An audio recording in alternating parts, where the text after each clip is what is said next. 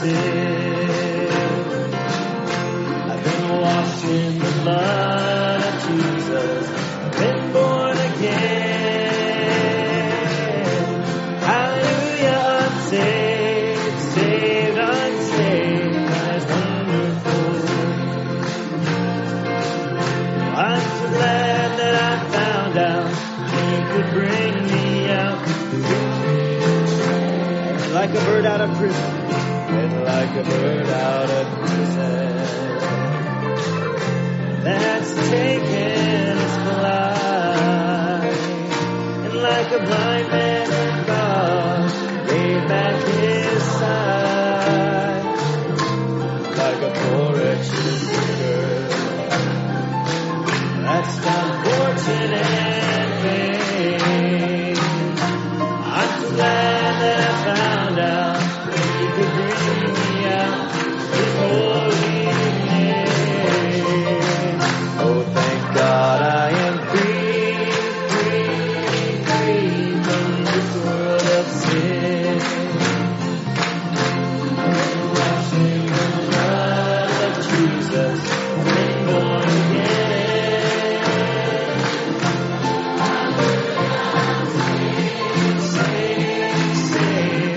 Wonderful grace.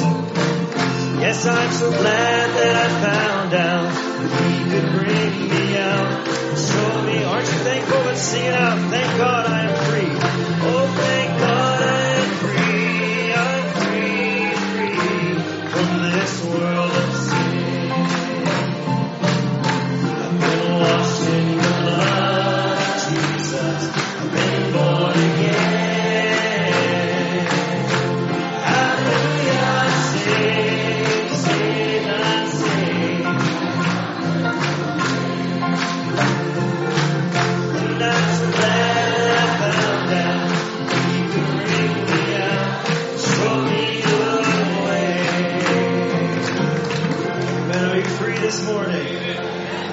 We just want to carry right on from last night. What a time we had.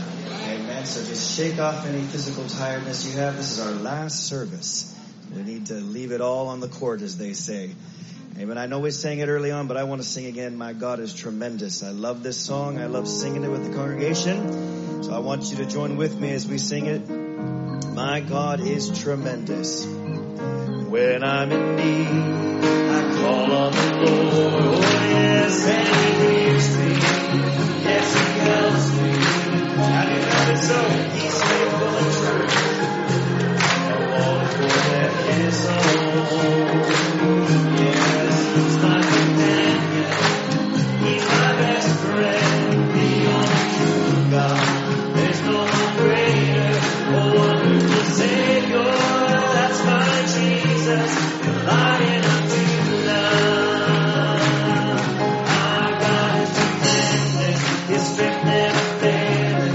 He goes through the fire to save a sinner. Yes, He is almighty. He sends His angels to guide me. There's no storm that my God cannot handle. Our God is simplicity revealed. And down from His glory and gave us the victory. Praise my story.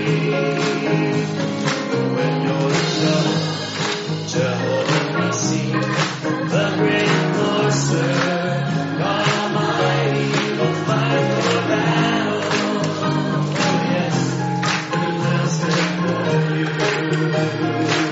I know your victory will come the way it should. My great Jehovah, just not the paradox. So stay in your position and watch the miraculous come into action. My God is tremendous, His strength never fails. He goes through the fire just to save a sinner. Yes, He is almighty. He sends His angels to guide me. There is no storm too powerful. Our God cannot handle. Our God in simplicity revealed. And you and me came down from His glory and gave us the victory. again. Oh, and when I'm weak, I call on the Lord. Oh, yes, and He hears me, and He helps me. He is faithful and true. Won't forget His own. Yes, He's my companion. He's my best friend. The only true God. There's no greater. Oh, wonderful Savior, my Jesus, Lion of Judah. My God is tremendous. His strength never fails. He goes through the fire just to save a sinner. Yes, He is almighty. He sends His angels to guide me.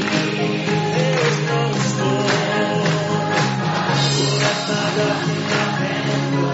Our God is simplicity, revealing you and me. Came down from His glory and gave us the victory. Let's stand, we're going to sing verse 2 again. Oh, when you're in trouble unseen, the great enforcer, God Almighty, will fight your battles. Oh yes, He will stand. You believe that this morning? I know your victory will come. Not the way you think it should. You might really fall over, just like a paradox. Saints stay in your position and watch the miraculous come into reflection. My God is tremendous. His strength never fails. He goes through the fire just to save a sinner. Yes, He is almighty. He sends His angels to guide me. There is no storm too powerful. Our God cannot handle. Our God is simplicity, revealing you and me. Came down from His glory and gave us the victory. Great as one last time. My God is tremendous. My God, oh, His strength never fails. He goes through the fire just to save a sinner. Yes, He is almighty. He sends His angels to guide me. There is no storm too powerful. Our God cannot handle. Our God is simplicity, revealing you and me. Came down from His glory and gave us the victory. The greatest love story. Hallelujah, that's my God. My God is tremendous. I watched a whole lot of you have a whole lot more expression last night than you got this morning. Maybe you want to say the atmosphere is different. Well, you create the atmosphere then. You be the atmosphere. We're here to worship God. You just be free in His presence this morning because He's here. So we don't have to be psyched up. We don't have to be pumped up. Our God is here and He's worthy of our worship. I want to sing, what a mighty God we serve. I believe it's... Oh, what a mighty God we serve. Oh, yes, what a mighty God we serve. Oh, angels bow before Him. Heaven and earth adore Him. What a mighty God. What a mighty God. Let's sing that again. Oh, yes, what a mighty God we serve.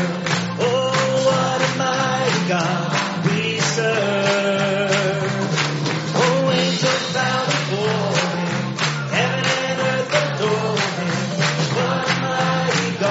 We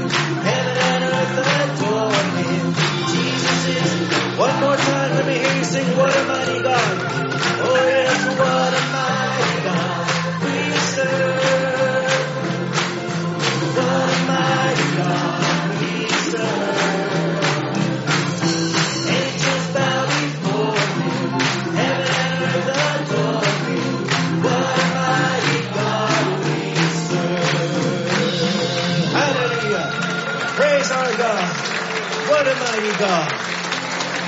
Hallelujah. We're going to go to prayer, and I thought, maybe we should sing something slower as we go to prayer. No, we're going to go to prayer in the atmosphere of victory this morning. We have a prayer request for our brother Joe Waldner. He's been sick for several days with infected root canals and a lot of pain. Just want to ask the Lord would touch our brother Joe, a faithful deacon many years. God would be with him. Brother Tom's going to come, ask the blessing over the offering as well, if the brothers would like to prepare for that. But this is our last service, and God's not done moving. If you still desire something from God this morning, just hang on to every word this morning. Enter in, ignore who's around you, ignore if your flesh is tired. We just have a couple hours here left, and we just want to put 100% in and get whatever God has for us this morning. Brother Tom, would you come, please?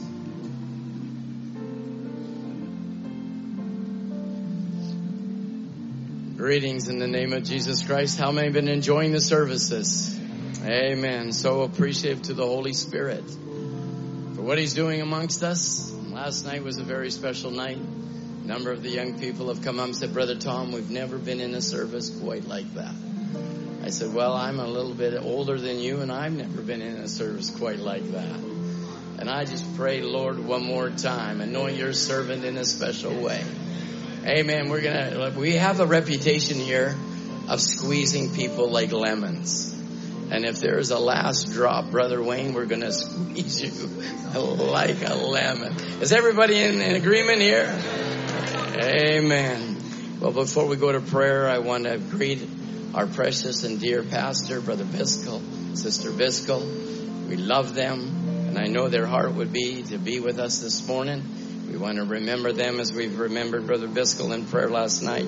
I thought that was very special. Brother Ed, we send our greetings and all our love to you and Sister Ruth. Amen. And to the church in Cloverdale. Well, they stood at that altar just as long as we stood last night. They were rejoicing and thanking God for what He's doing and rejoicing in the presence of the Lord. We want to thank Brother Wayne for coming. Brother Wayne Lawson. He assists Brother Ray Erickson in Bluffton, Ohio. Brother Ray is a soldier of the cross.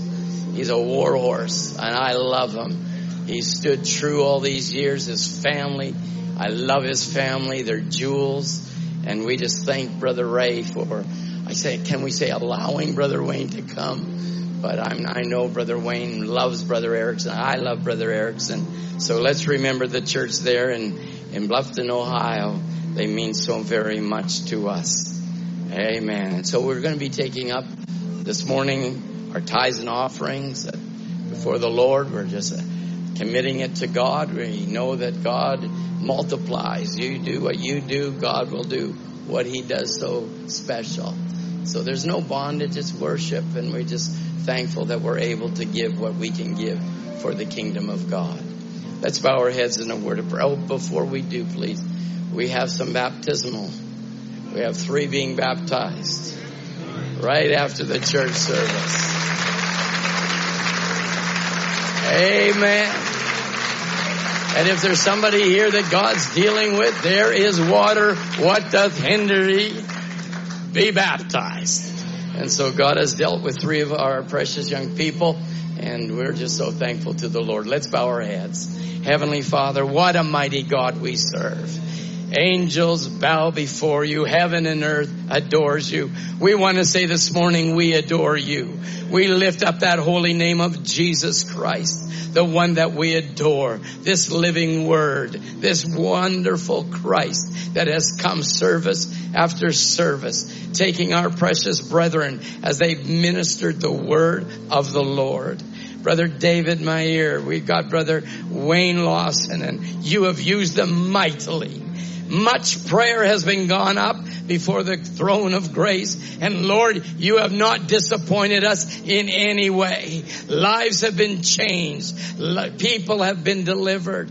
Souls have been won for the kingdom. We want to say to God be the glory.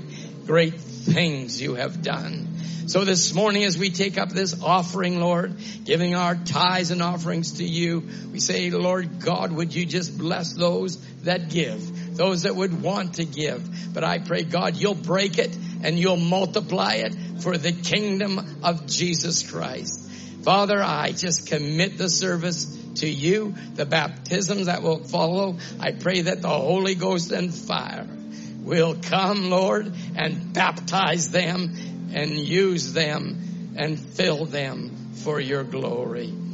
We ask it in Jesus' name. Amen. You may have your seats. What a mighty God. Oh, and what a mighty God we serve. Angels bow before.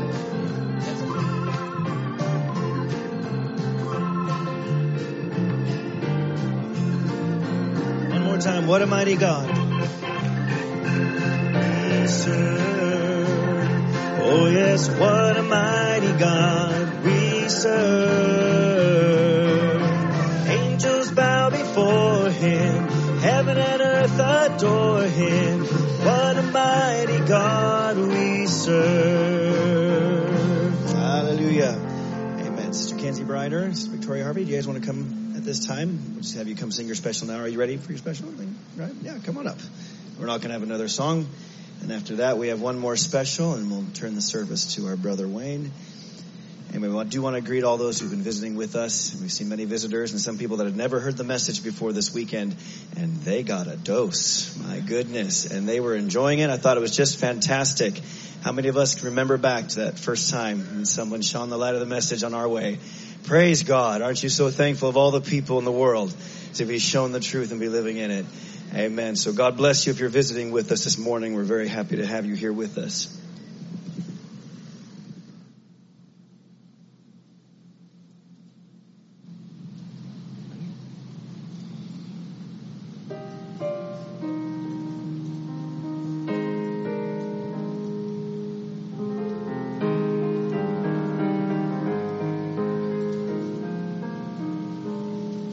Lord, you left the splendor of heaven,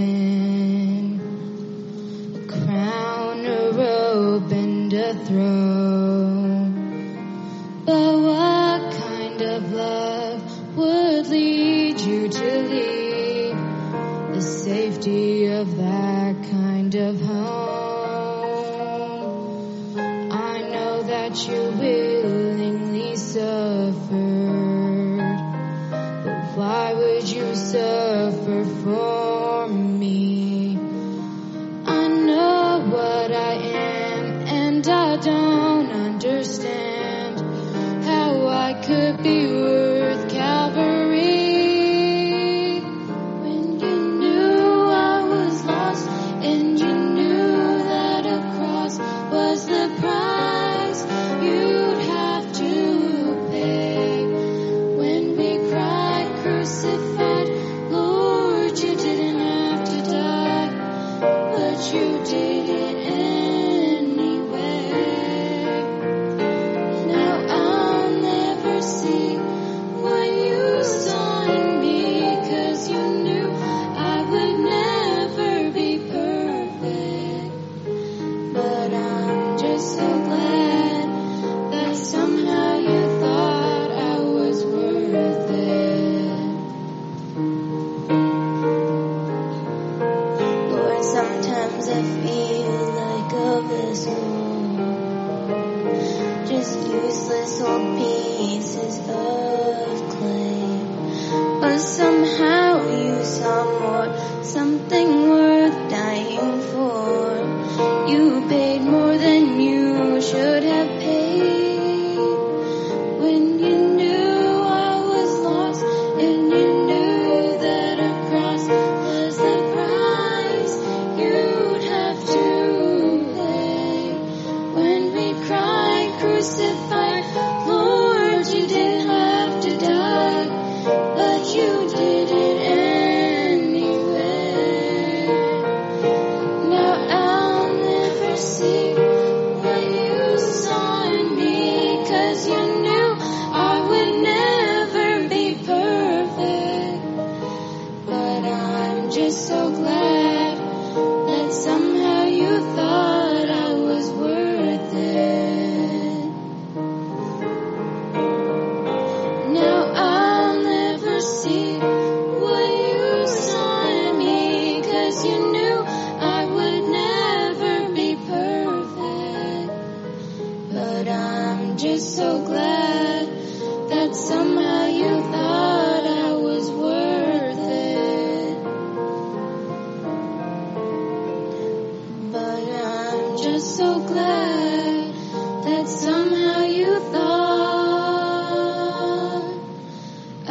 was worth it.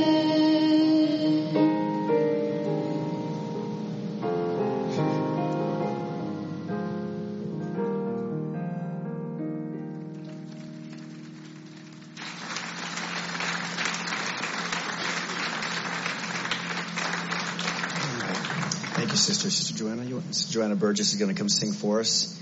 And after that, maybe we'll just have one more song before we turn the service to our brother Wayne. I'm glad to have all these visitors with us. It's been a long time since some of us have seen visitors or even our brothers and sisters from Canada. So we're so thankful for this opportunity, for all those who help make it possible. So God bless you. And last night when we were under that anointing experience in that here, I was just like, God, go to the kitchen, go to those wonderful brothers and sisters that are in the kitchen and send the same anointing there. We so appreciate those who've sacrificed and don't get to sit in the services like we do. But God bless you. We love you. We thank you. Amen.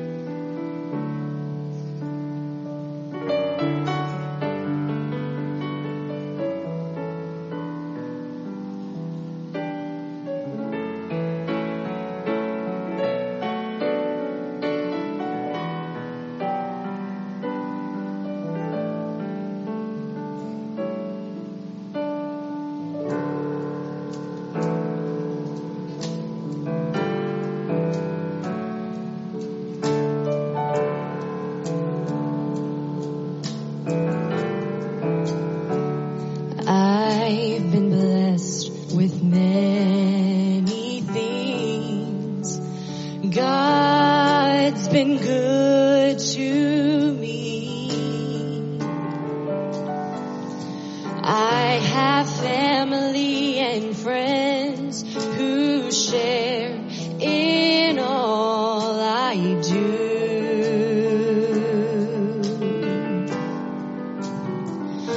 But if I lose it all and I'm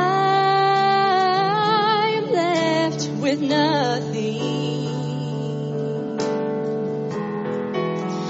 if I have the Lord, I know I'll make it through.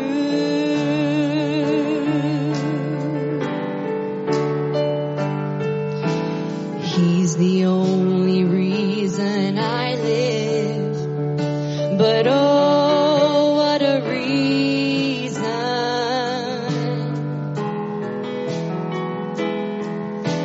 He's the only reason I live, but oh, what a reason.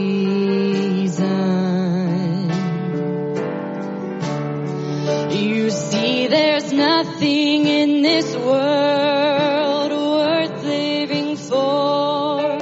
It only leaves you empty and longing for more. Oh, he's the only reason I live, but oh, what a reason.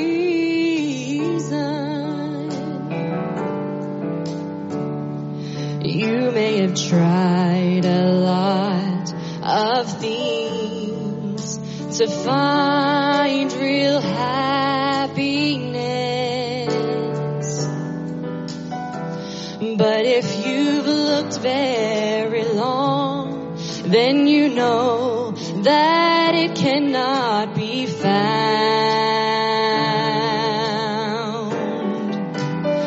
until you find the Lord and you know the power of His Spirit, His sweet Holy Spirit.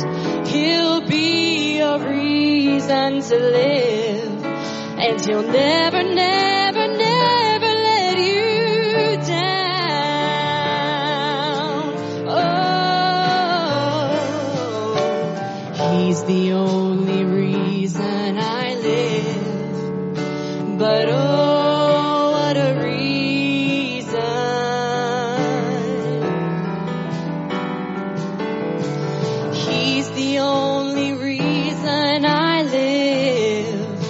but oh, what a reason. Don't you see that there's nothing in this world worth living for? It only leaves you empty and longing for more. Oh, he's the only reason I live, but oh, what a reason. You see, there's nothing in this world that's worth living for. It only leaves you empty and longing for more.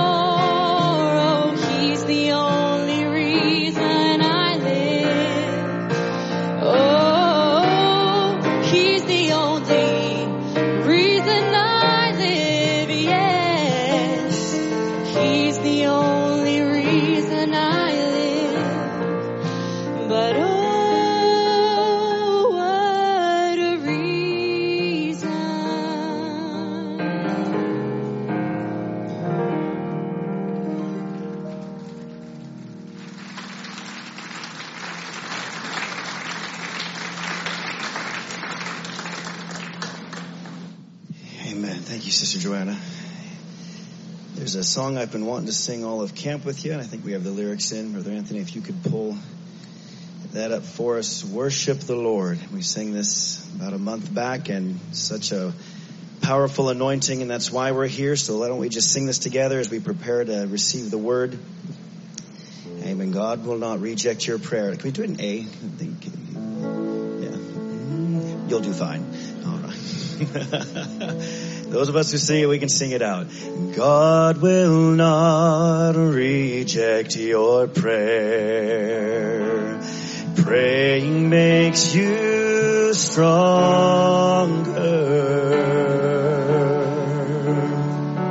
Oh, I have never seen the righteous forsaken, begging for bread or left to suffer.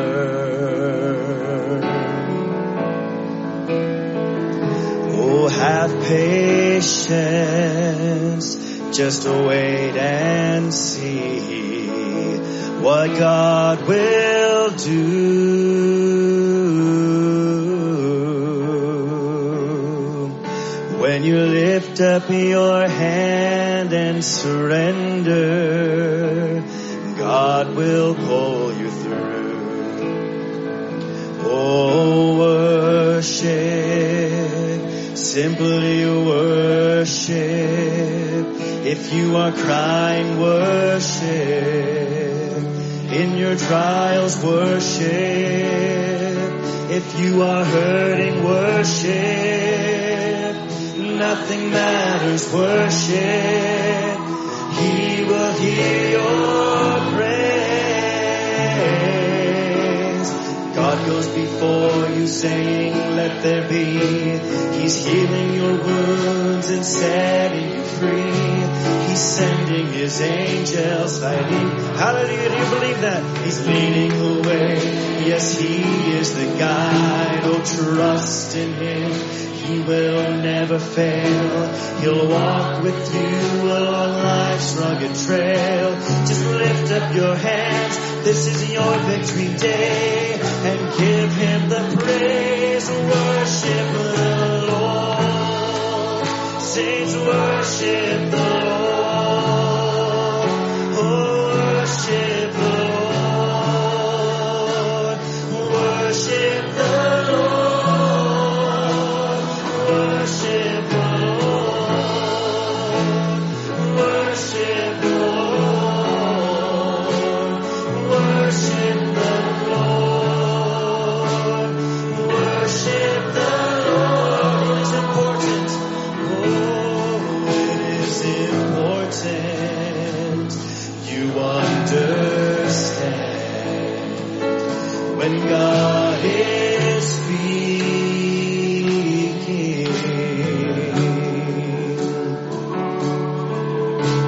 Sometimes when he seems to be silent, that is when Hallelujah. That is when He is working. So have patience. Just wait and see. Oh, so have patience. Just wait and see what our God will do.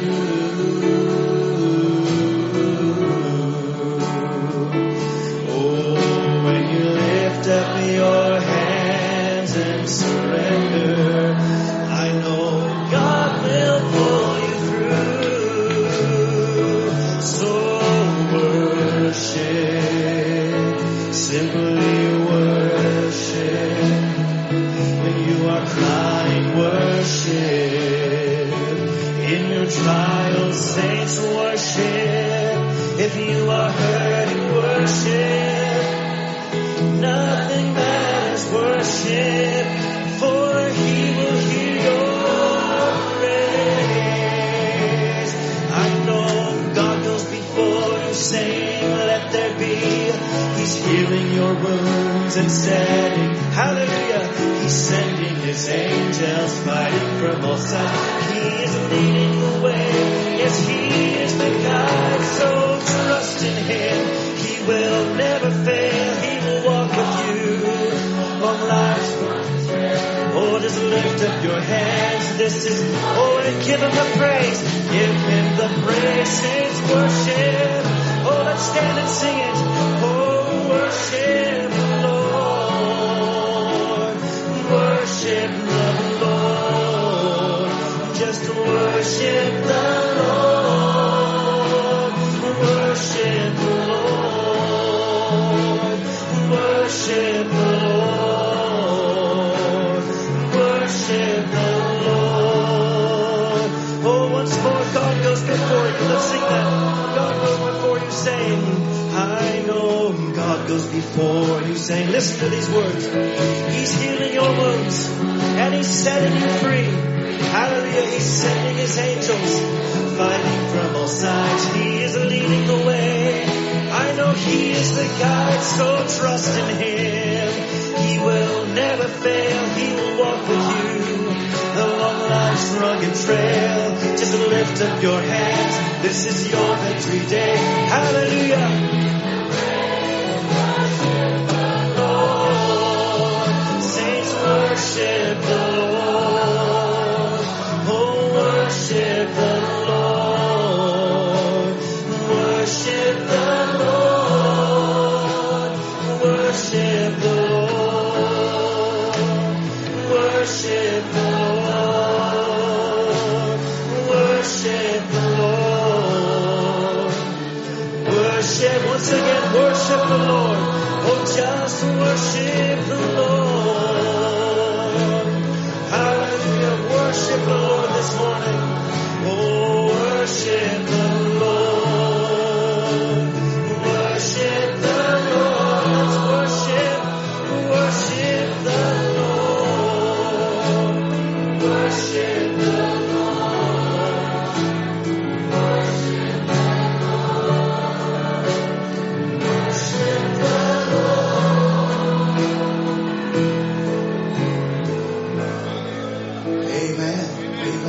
Come to worship Him this morning. Amen. Isn't He a mighty God? Amen. Isn't He worthy of all of our worship? What an hour to serve the Lord. Amen. What a day. What a time. Amen. There's never been an hour quite like this one that we're living. I know that in the world we're living, there's outstanding circumstances. Some of us that's living have never seen anything quite like what we're seeing. Amen. But you know, at the same hour that all of the confusion and all the troubles are flooding the earth, amen, the Spirit of God is being poured out among His church. Amen. I really believe that this is an hour that the limits have been taken off of God. I believe you can go just as high as you want to go. After a little while, she's going to so break beyond the sound barrier, she's not going to come back again. Amen. What a season to love the Lord. Amen. I want to thank you all for the time, the fellowship, for the pull upon the Word of God. God bless you, young people, families. Amen. It's been a tremendous blessing to be able to speak to you. Amen. To be a part of your camp. Thank you for the invitation. Brother Tom, Brother Michael, Brother Murphy, thank you all for the invitation. Amen. I want to say that we have so enjoyed sharing this with Brother David. Amen. In the same direction, building from the same quotes, same thoughts. The Holy Spirit blessing so wonderfully. And amen. And we do want to again give our greetings to Brother Biscoe. It's a real honor to be here and to speak to his people. Amen. To see the foundations that's been laid in the hearts. Amen. We do want to, if I can, I know they've been thanked, but for me, I just want to thank you ladies for the food and everyone that was. I think it's probably one of the best meals I've ever had at a camp. Amen. Camps are not known for their meals, so amen. But it's been a real blessing, and we want to thank you and the staff and everyone that's made this possible. What an hour to serve the Lord. Amen. Amen. If we could just bow our hearts this morning for a word of prayer, let's just speak to the Lord. Father, it is a Sunday morning. Lord, it's been many years ago, but in your timing, it was just yesterday before that there was a Sunday morning you come out of the grave and you visited with a couple of men walking on a road. And Lord, how that event that transpired in that day, how it wrote a place where you could come into my generation and my time. That you would walk with us and fellowship with us. And Lord, you would open the word. You would give us understanding of your resurrection. And Lord, we would not see your corporal body in this moment of time, but we would see your resurrection by your sign. And Lord, it's such a validated and vindicated sign that we would know that you are still alive. Lord, I'm here today, Lord, to represent what I believe and what I have seen. Lord, I am a witness to that resurrection power. Lord, and I ask you this morning that you would give me voice. Lord, my physical body, my strength and my voice, would you restore it? But Father, beyond that, would you give me the voice, Lord, that would throw down every enemy spirit, every lie, every spirit of doubt, Lord, that would rise against your word. I pray, God, that there would be a dominion in your word that would put every bit of that under our feet, oh God. Now, Lord, today as we approach your word, we're asking you to come and take it, Lord. And Lord, one more meeting, one more service this morning to come into this meeting and speak directly to the need. Speak to the heart of these young people. Maybe some of them are here this morning. Lord, they have felt the anointing. They felt the power.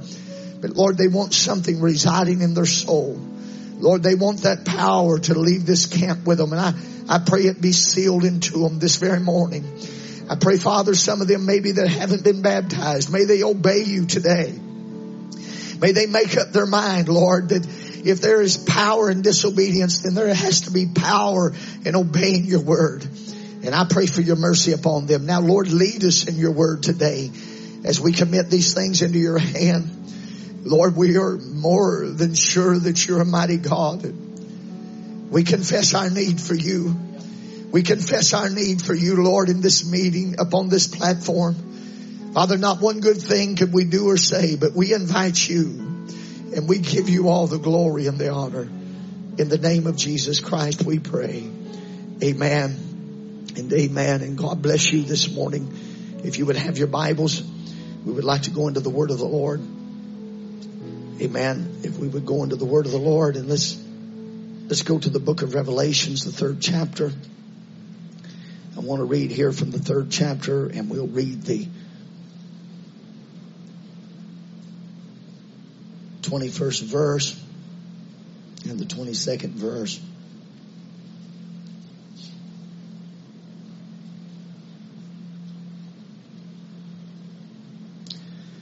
To him that overcometh will I grant to sit with me in my throne, even as I also have overcame and sat down with my Father in his throne. Now he that hath an ear, let him hear what the Spirit saith unto the church. Also in the book of 2 Corinthians, the 4th chapter, the 13th verse.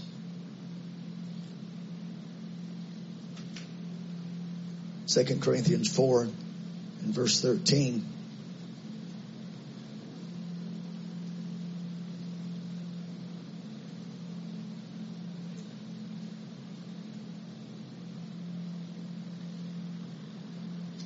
We having the same spirit of faith. According as it is written, I believed, therefore I have spoken. We also believe, and therefore speak. I want to speak to you a little bit today from these two texts of Scripture. I've heard, I believe, therefore I speak. Ask the Lord to bless His word. There, you could be seated this morning.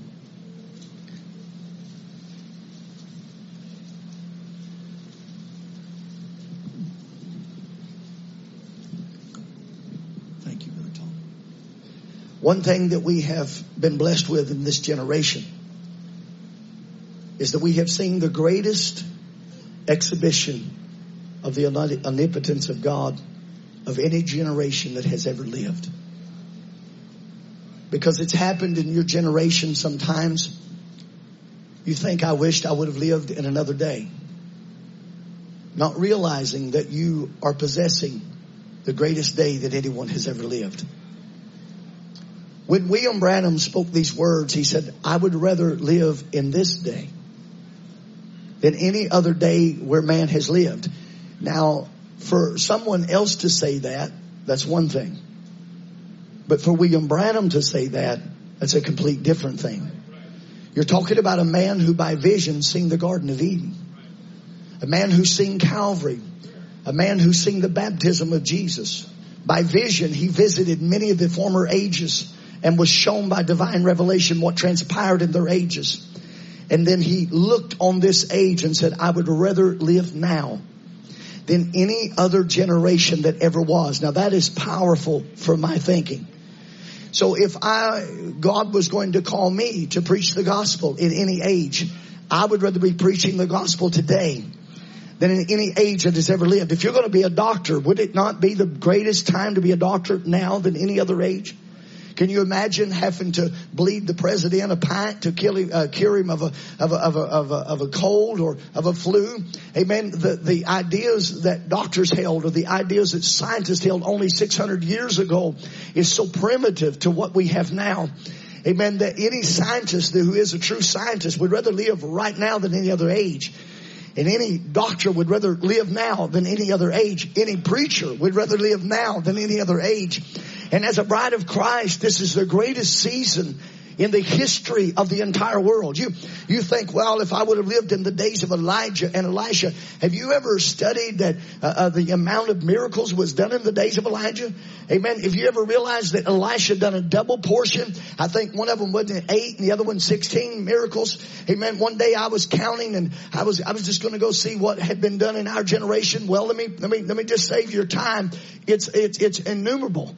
You cannot count the miracles that has been done through the ministry of William Branham in this generation.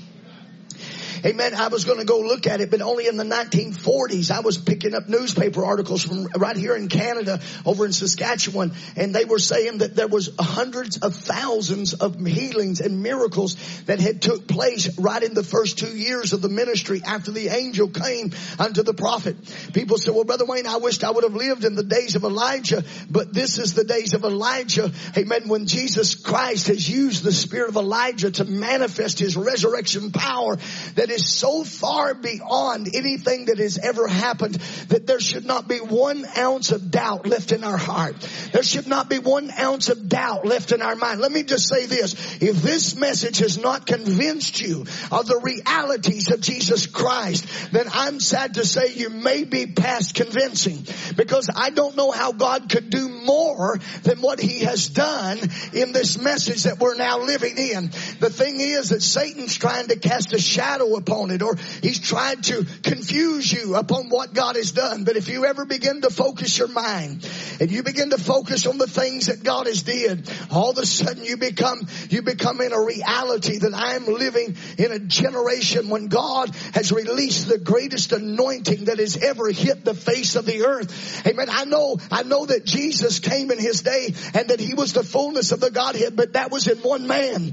But what was in him has now been poured into the church of the living God, and it has become a many-membered body who has reached an unlimited faith with an unlimited God in an age of omnipotence. You are just another human, but this is astronaut hour.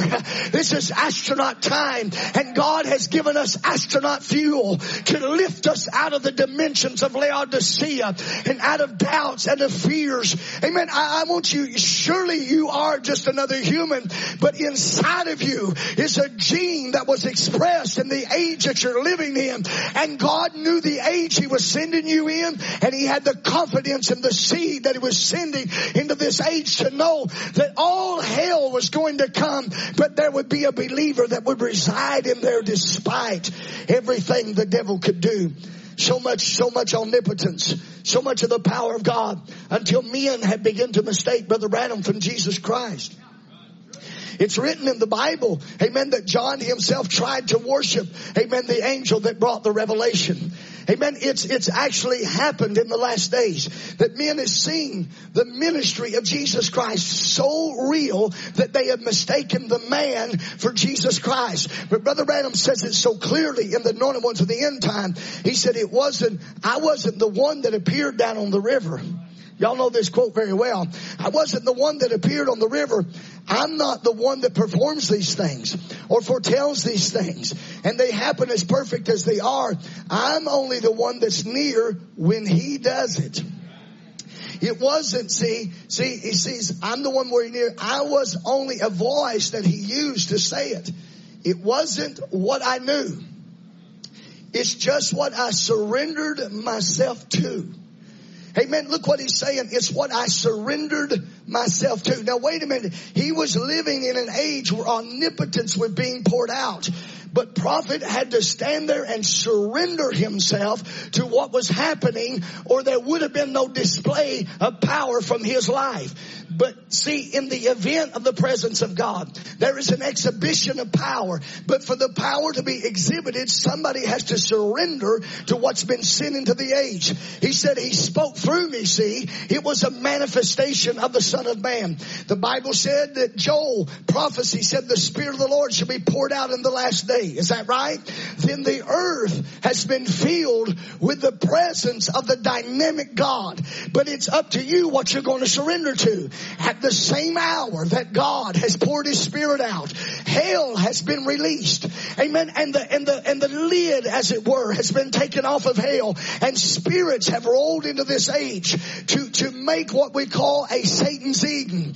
And Satan is the God of this Eden. And it's an Eden of confusion. And it's an Eden of lies. It's an Eden of misrepresentation. It becomes such a place where everybody's an authority. Everybody's a prophet. Everybody has inspiration. Everybody has a direction. They're trying to take somebody. But if all of these things are here, the Bible said in Matthew 24 that there would come in the last days an Antichrist spirit, and it would be so close to the elect, amen, that it would deceive them if it were possible. Amen. If it were possible. But it was not possible. Amen. And it's not possible for the elect to be deceived. Do you see what it is? The earth is full of spirits. Amen. I think of the power of what Brother Branham says. He said, see, spirits come into the earth. In one place he said it like this. He said, but they are powerless until they can get into a person, until they can operate through a person, which brings me to another thought. The Holy Spirit covers the earth, but it's almost helpless until it gets into you and me. God is depending on you and I. The Holy Spirit is full. Earth is full of the Spirit of God. It's been poured out, but it cannot operate until it comes into us. We are human beings. See, that's where it operates. The Holy Ghost is here. Come on now, y'all know there's been entire sections of the message that built their denominational thoughts, and they preached, He is here. And they preached, He is here. Amen. He is here, but you know what that meant? It meant no healings. It meant no miracles. It meant no baptisms. It meant no communion. Amen. And they took a thought of that He is here and carried people off with that into some denominational thinking. Amen. But when a prophet said that He is here, he was saying that He is here, but He's not just in this room. Amen. But He's here in the form of the bride of Jesus Christ. And I know it's hard to understand how God could tabernacle in a human being. Amen. But that is the mystery of God in the last day, that by the blood He can make a channel to come into the church of the living God. And today Jesus Christ is just as alive as He was that day on the road to Emmaus. And He is performing the works of God. He's not doing it just in the air. He's not here just in the rocks, but He's here in adopted sons and daughters of God. And the pillar of fire is behind the veil, showing the power of God in these last days. Do you see what it is? The earth is full of the Spirit of God. Now the Antichrist spirit is here. Amen. I'll not deny that. The Antichrist spirit is here. Is that right? And the prophet said it like this in the Church Age book. He said He has attempted destruction of God's people and the discrediting of God's word until He come to the time He's cast in the lake of fire. He fights it. He cannot stand it. He knows if the people get the true revelation of the true church and what she is. Now, if you like to read your Church Age book, 3 things. Remember that? Write them right down in your Church Age. Just 3 things. What she is. You ever studied what the bride is? Just take a study. What is she? You'll find that she is Christ. You'll find she is Him. You'll find she is the bride part of Jesus Christ. You'll find she's the oracle of God. You'll find she is the place of the display of the power of God. What she is, I'm not going to spend a long time on that. What she is, what she stands for. Well, I think it's powerful because you need to know what you stand for. Most people knows what they stand against. I'm a little tired of only hearing people who know what they're against. I want to know what you're for. Amen. People build their whole lives. I'm against this and I'm against this. Amen. But what are you for? I tell you this. Amen. I tell you what I'm for. I'm for every child and every young person to get so filled with the Holy Ghost until this message becomes an absolute over your life, and you walk like the bride and you talk like the bride and you act like the bride. Amen. Because you know what you're standing for. I stand for a new birth. I stand for the baptism of the Holy Ghost. I stand for the message of the hour. I stand that God sent an Elijah in the last day. I stand for the fact that God can fill the tabernacle with His presence and blow out every devil and every power. I stand for the redeemed. I stand for God. I stand for truth. You said, preacher, what does it matter what I stand for? Because if you're going to fight against unbelievable odds, you'll never do it for what you're against. But the greatest battles in history that was done from a minority standing was because they were standing for something. I don't have time to go through it, but I'll tell you, Arnold, right there in Switzerland, amen, he was standing for his people, wasn't he? He was standing, that's what he was standing for. Are you hearing me? Amen. He was standing for something, and that's why he could take on the entire Roman army, because he knew what he was standing for. And there's a bride in the last days. When she recognizes what she's standing for, then there's not enough devils. There's not enough doubt. There's not enough fear to keep that church from coming forward. She knows what she's standing for. Incredible courage comes from not standing against, but for. I'd show it to you in one little simple story. Brother Branham said, me and that meanest man I ever knew was out in the woods hunting. And he said he had a little cow, a little fawn call. And he said, me and him was sitting there hunters. He said there was a doe laying out there in the right of way, and she could see us in plain view. He said he started calling from that little call. He said, and that little woman stood up right in the middle of plain view to us. Amen. That converted the heart of old Lizard Eye Burke. amen, that converted his heart. Why did she stand up? She wasn't standing against them hunters. She was standing up for that baby that she thought was there. She wasn't scared of a hunter's gun. She wasn't scared of men. It was an natural attribute of her. From Genesis 9, animals fear human beings. She wasn't scared of them hunters, but there was something in her that drove her fear down because she stood for something. And I'll tell you this morning, young people, find out what you're standing for. Fear's going to come. Troubles are going to come. But we're not just against somebody. We're not just against denominations. We are for the things of the Lord. When you stand out what you're for, Brother Branham said, of course, then learn to do the greater works. He said, if you can understand, you can do the greater works. In John 14, those greater works, Brother Branham said, of course, there's a greater meaning to greater works. How many knows Brother Branham taught a greater meaning to greater works? First time he said greater works, he said it means more of us. Is that right? Second time he come along and he said greater works. Somebody said we can't do greater works. Brother Branham said, oh yeah. He said when Jesus was here, he told his disciples, you'll do greater works. Somebody said, what's the greater works? Brother Branham said they would impart eternal life by the preaching of the gospel. Amen. They will impart eternal life by the preaching of the gospel. Somebody said, you can't impart eternal life, Brother Branham. He said, a son of God can. Somebody that's full of the Holy Ghost. Come on. How did the first people ever come into the kingdom of God? Peter preached the gospel and the word took the spirit of life.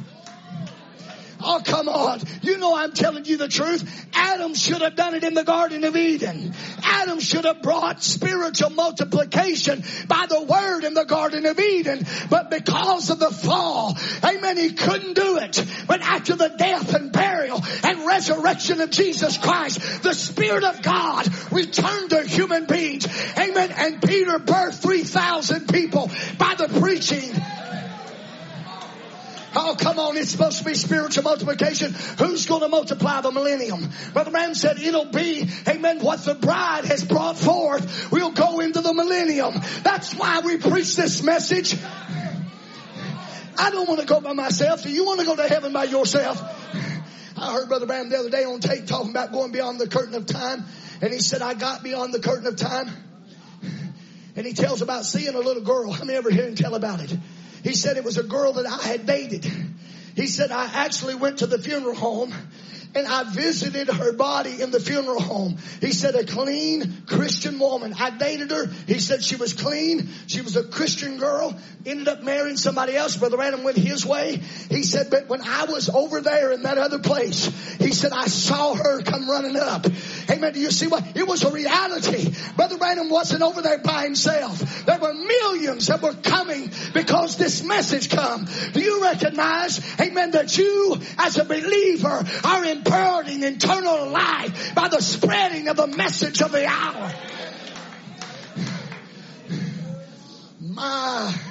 Amen. Do you see what's going on? Amen. She will be an invincible army if they get a true revelation of the two spirits. So one spirit trying to take the power out, another spirit putting the power in. Amen. Amen. I tell you this. Amen. You see, the devil is powerless unless you give him a place to work. Now, I think that could go a long ways in our local assemblies. Could go a long ways in our families. Don't be the guy the devil works through. Don't be the sister the devil works through. Don't be the guy that carries rumors and gossip and troubles. And amen, don't be the guy that takes the power out of your friends. Don't be the guy, amen, that Satan is using to destroy influences and hurt hearts. Amen. You say, preacher, I can't hardly help myself. Well, I tell you what, I found out what a prophet said. He said, according to Matthew 16, the revelation that was given to Peter, Jesus said unto him, you bind on this earth and I'll bind in heaven. You loose on the earth, I'll loose it in heaven. He said, then a binding power was given unto Peter. Now, if you go find out what that means, binding was, it meant something was trespassing and he had a right to bind him. In other words, somebody was making an illicit act. Amen. It was trespassing. It had a power to bind them. Do you know that the enemy spirit has no rights with you? Do you know the devil don't have any right to be in your life or on your property or in your heart? You are the bride of Jesus Christ. It's time for you to tell that devil, I am not that kind of a woman. You will not come and place seed in me. I am only here as a virgin bride to the Word of God in this age. I tell you what, Brother Branham told us something powerful. I think it's powerful. He said we had the power to bind. And he said, see, amen, adoption authority gave us a checkbook authority. How many knows what a checkbook authority is?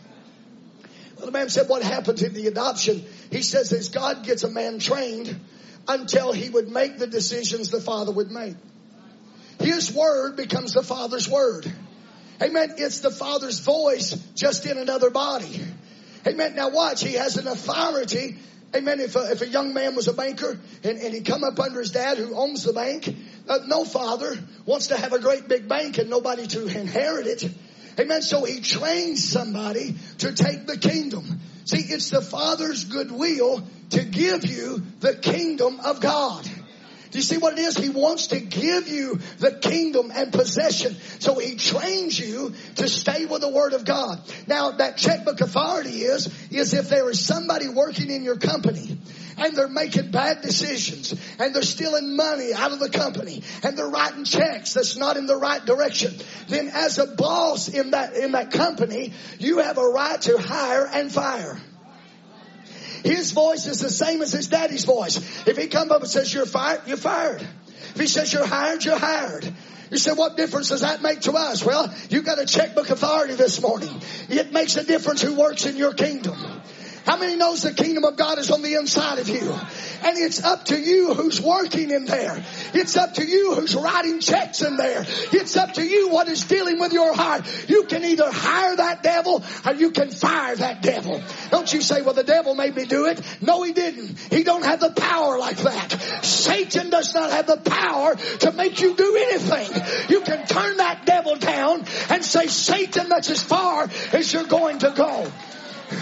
I tell you, that devil don't have that kind of authority. He don't have that kind of power. You can hire him and you can fire him. Can I employ you this morning to fire an old devil with me? Ain't it about time that you fired some devils? Ain't it about time that you fired some devils? I tell you what, let's pass this pink slip out this morning. Let's fire that devil of anxiety and depression. Let's fire that devil of lust and ungodliness. Let's fire that devil this morning and say, Satan, that stubborn spirit ain't working in me no more. That disobedient spirit is not working on. I give you unemployment this morning. You're fired, Satan. You know what Satan's going to come back and say? But I work for your mama, and I work for your daddy, and I work for your granddaddy. That's something I hate, is a family spirit. I hear people brag all the time how stubborn they are. And they say, well, it's just a family spirit. Well, it's not a family to be proud of. I've seen churches split over stubborn spirits. Oh, the color of the carpet and the way the pews and something this and that, because one guy's got an attitude and the other guy's one. It's just a stubborn spirit. Well, let me tell you, you ought to fire that devil. You ought to say, Satan, you're fired. God has sent his word. I'll obey the word of God. You say, preacher, what are you talking about? I'm talking about tempers. I'm talking about tempers that run through family lines. And because you've seen your daddy act that way, or you've seen your mom, I'm not just talking to young people. Amen. Some of you older people, seen your parents act like that. And you've seen your great parents. And you're passing that thing down the line. But don't you think it's about time to come to an end? Don't you think that somebody ought to put a stop to it? Somebody ought to fire that devil. Listen to me. Your granddad didn't live in this age. Your great-grandfather didn't live in this age. They had to put up with those spirits. But you're living in another age. You're living in another time. And we don't have to lay down to no devil. This is the age of the bride. It's time to fire him. I've worked for your family. I'm an indentured servant. We've been in your family. We've been in your family's home. We worked years and years. Well, this is not no more. This is where it stops. Come on, Satan's powerless unless he gets a body. Where's it going to stop then? If it don't stop with you, where is it going to stop? When you get a family and you have babies, are you going to pass it on? Are you going to just let it keep going and going? But are you going to stand up for something? Are you going to stand up for the true nature? You're going to stand up for the Word of God. Amen. This is your hour to make a stand for the Word of God. We're not here to fight against. We're here to stand for what's right. Satan is powerless until he gets somebody to work in. Y'all want me to prove it to you? Go right there in the Bible when Jesus went to Legion, who was in the tombs. Remember that? Legion had that man controlled. Legion had him out there in the tombs. He couldn't help himself. He was a daddy. Amen. He was a believer. He was a daddy. He was somebody who probably worshiped in those days. But he had told a little lie here, and he had a little drink here, and he covered it up with another little lie, and he got out of fellowship for a couple of years, and after a while, devil on top of devil started piling up on his life, and the Pharisees couldn't help him, and the doctrine couldn't help him. Nothing could help him, so they put him out in the tombs. Oh, but then Jesus came. But Jesus came. When Jesus comes, the tempter's power is broken. When Jesus comes, all devils become subject. You know what Brother Branham said? He said that devil rose up in Legion and headed towards Jesus and saw the small frame. He saw the humble man. The Bible said it was nothing to look at. Is that right? Is that what it said? Nothing comely, nothing beautiful. Well, if you're looking for beauty, you're looking in the wrong place. If you want to go to scripturally, now scripturally, the tree of life, amen, was an ugly tree. And the tree of knowledge was a beautiful tree. Isaiah 53 said it wasn't nothing to look at. And he was a tree of life. So that devil looked at his outward appearance and thought, I'll whip this man like I whipped all the other men. And he'd come running to Jesus to whip him, to subdue him, to place him under his feet. But when he got to Jesus, I was reading Brother Branham the other day. I tell you what, I like to shout a hole in the floor. He said he got to Jesus and looked into his eyes. He said, Legion looked up into them eyes and said, how did you get in there? He looked in them human eyes and he saw the one that had threw him out of heaven was standing in that little man.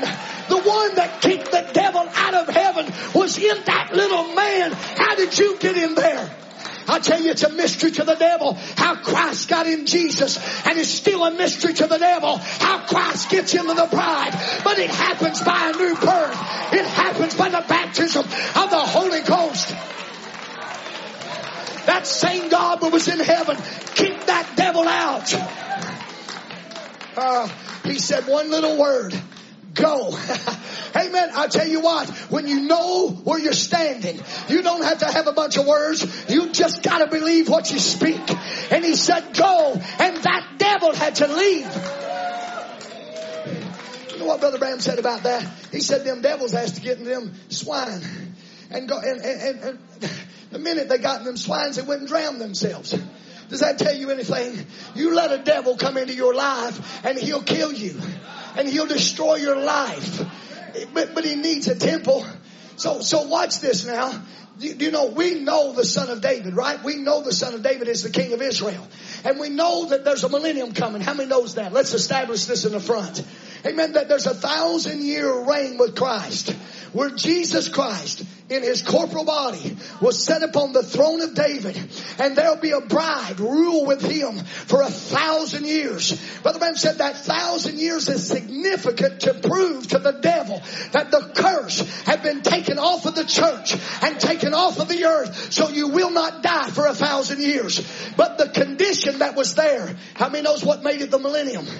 Because the devil was bound 1,000 years. How was he bound?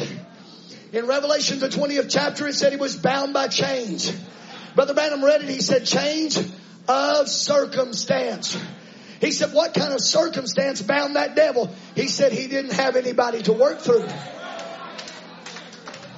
Because the first resurrection, the Bible said, the rest of the dead live not for 1,000 years. And them that take part of the first resurrection are the blessed and the holy. So Brother Branham said nobody's in that first resurrection except the blessed.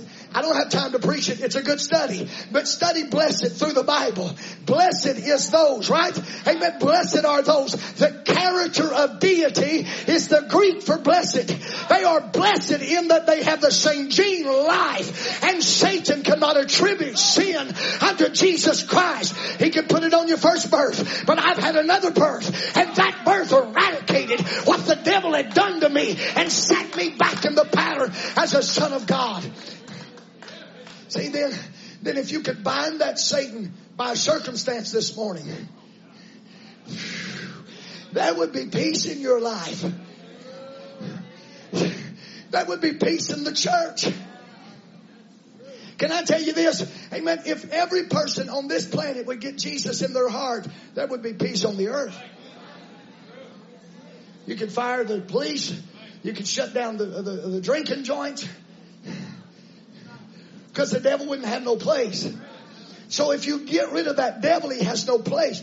See, it makes him powerless. See, you see, he meets the one that was before. It's your turn to fire, see. Amen. To just give Satan a place. He can't work no more. To tell him, you can't work here no more. You see, somebody's got to actually break the end of this. Somebody's got to settle it down. Amen. I tell you this, the devil has had a plan according to the message in Isaiah 14. He wrote that he wanted to ascend unto the throne of God. How many knows that? That's where the devil's been going the whole time. Wherever you saw him, he's been going to the throne. That's his purpose, is to go to the throne.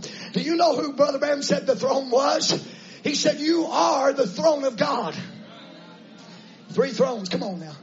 Amen. You are a throne of God. That's where Satan wants to be this morning. More than anything, he wants to defile the second Eve as he did the first Eve. God let that devil get in the Garden of Eden. God let that devil get into the church back there in Israel. God let it get into back there in Jerusalem. But when it come to this bride, he said, that's as far as you're going. Amen. When it comes to this bride, God stopped that devil right there in his tracks. Let me tell you this morning, I believe the 7th star is shining over the church to stop the devil in his tracks this morning and say to you, I give you power to bind serpents. I give you power to speak the word of God. Now you can't listen to the devil. Listen, that devil, amen, he'll do everything he can, but you know what the prophet said? He said, you're going to have to resist that devil. There's a lot of lies going on, friends. You're going to have to resist that devil. You're going to have to turn him down. Brother Branham said, no matter what he's trying to tell you, you don't listen to him. Your ears are deaf to anything that he would say. To hear, see, to listen to what the Spirit says to the church. In other words, there's a lot of lies, but you can't listen to him. Do you know, according to Scripture, that you would share a throne with Jesus in the last day? And it doesn't say sit in his throne. It says sit on. It sits in. So Brother Branham said what it means is to share the dominion of Jesus Christ. As Paul said, we would reign in this life. Not just when we get in the millennium do we need healing. Do we need miracles? Do we need the power of God? But while we're here in this life, in the middle of Satan's Eden, there is an overcomer to the Laodicean age. Now that overcomer of the Laodiceans actually belongs to a certain group. How many knows you've got a seat in Revelation 3 that nobody else could sit in? Now that's the Bible. You're not just showing up here now. You're ordained of God, predestinated to be here in this season. Now, if you want to see it in the Bible, they came to Jesus. And the mother of the sons of thunder, John and Zebedee, remember Zebedee's children. And he comes to him, and the mother says to him, I would that my sons would sit on your left and your right. And Jesus said unto her, they can drink of my cup. They can be baptized with my baptism. But to sit on my left and right, that is reserved for them that have been granted by my Father. Brother Branham said, which was the overcomer of the Laodicean age. So the grant had been given when Jesus was on the earth. His disciples tried to take your seat. And Jesus said, no, you can't have this seat. These seats are reserved for the bride in the last day who's going to overcome every death. I want you to hear me. This is not an accident you're here.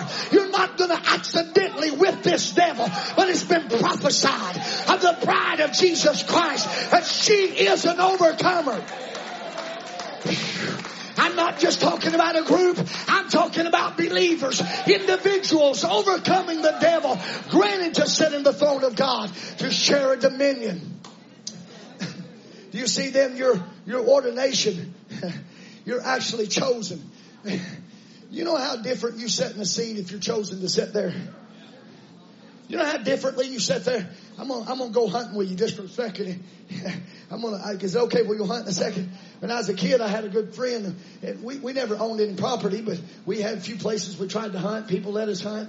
Well, as growing up, I found the best place to kill a deer was behind the no trespassing sign. I wasn't a Christian.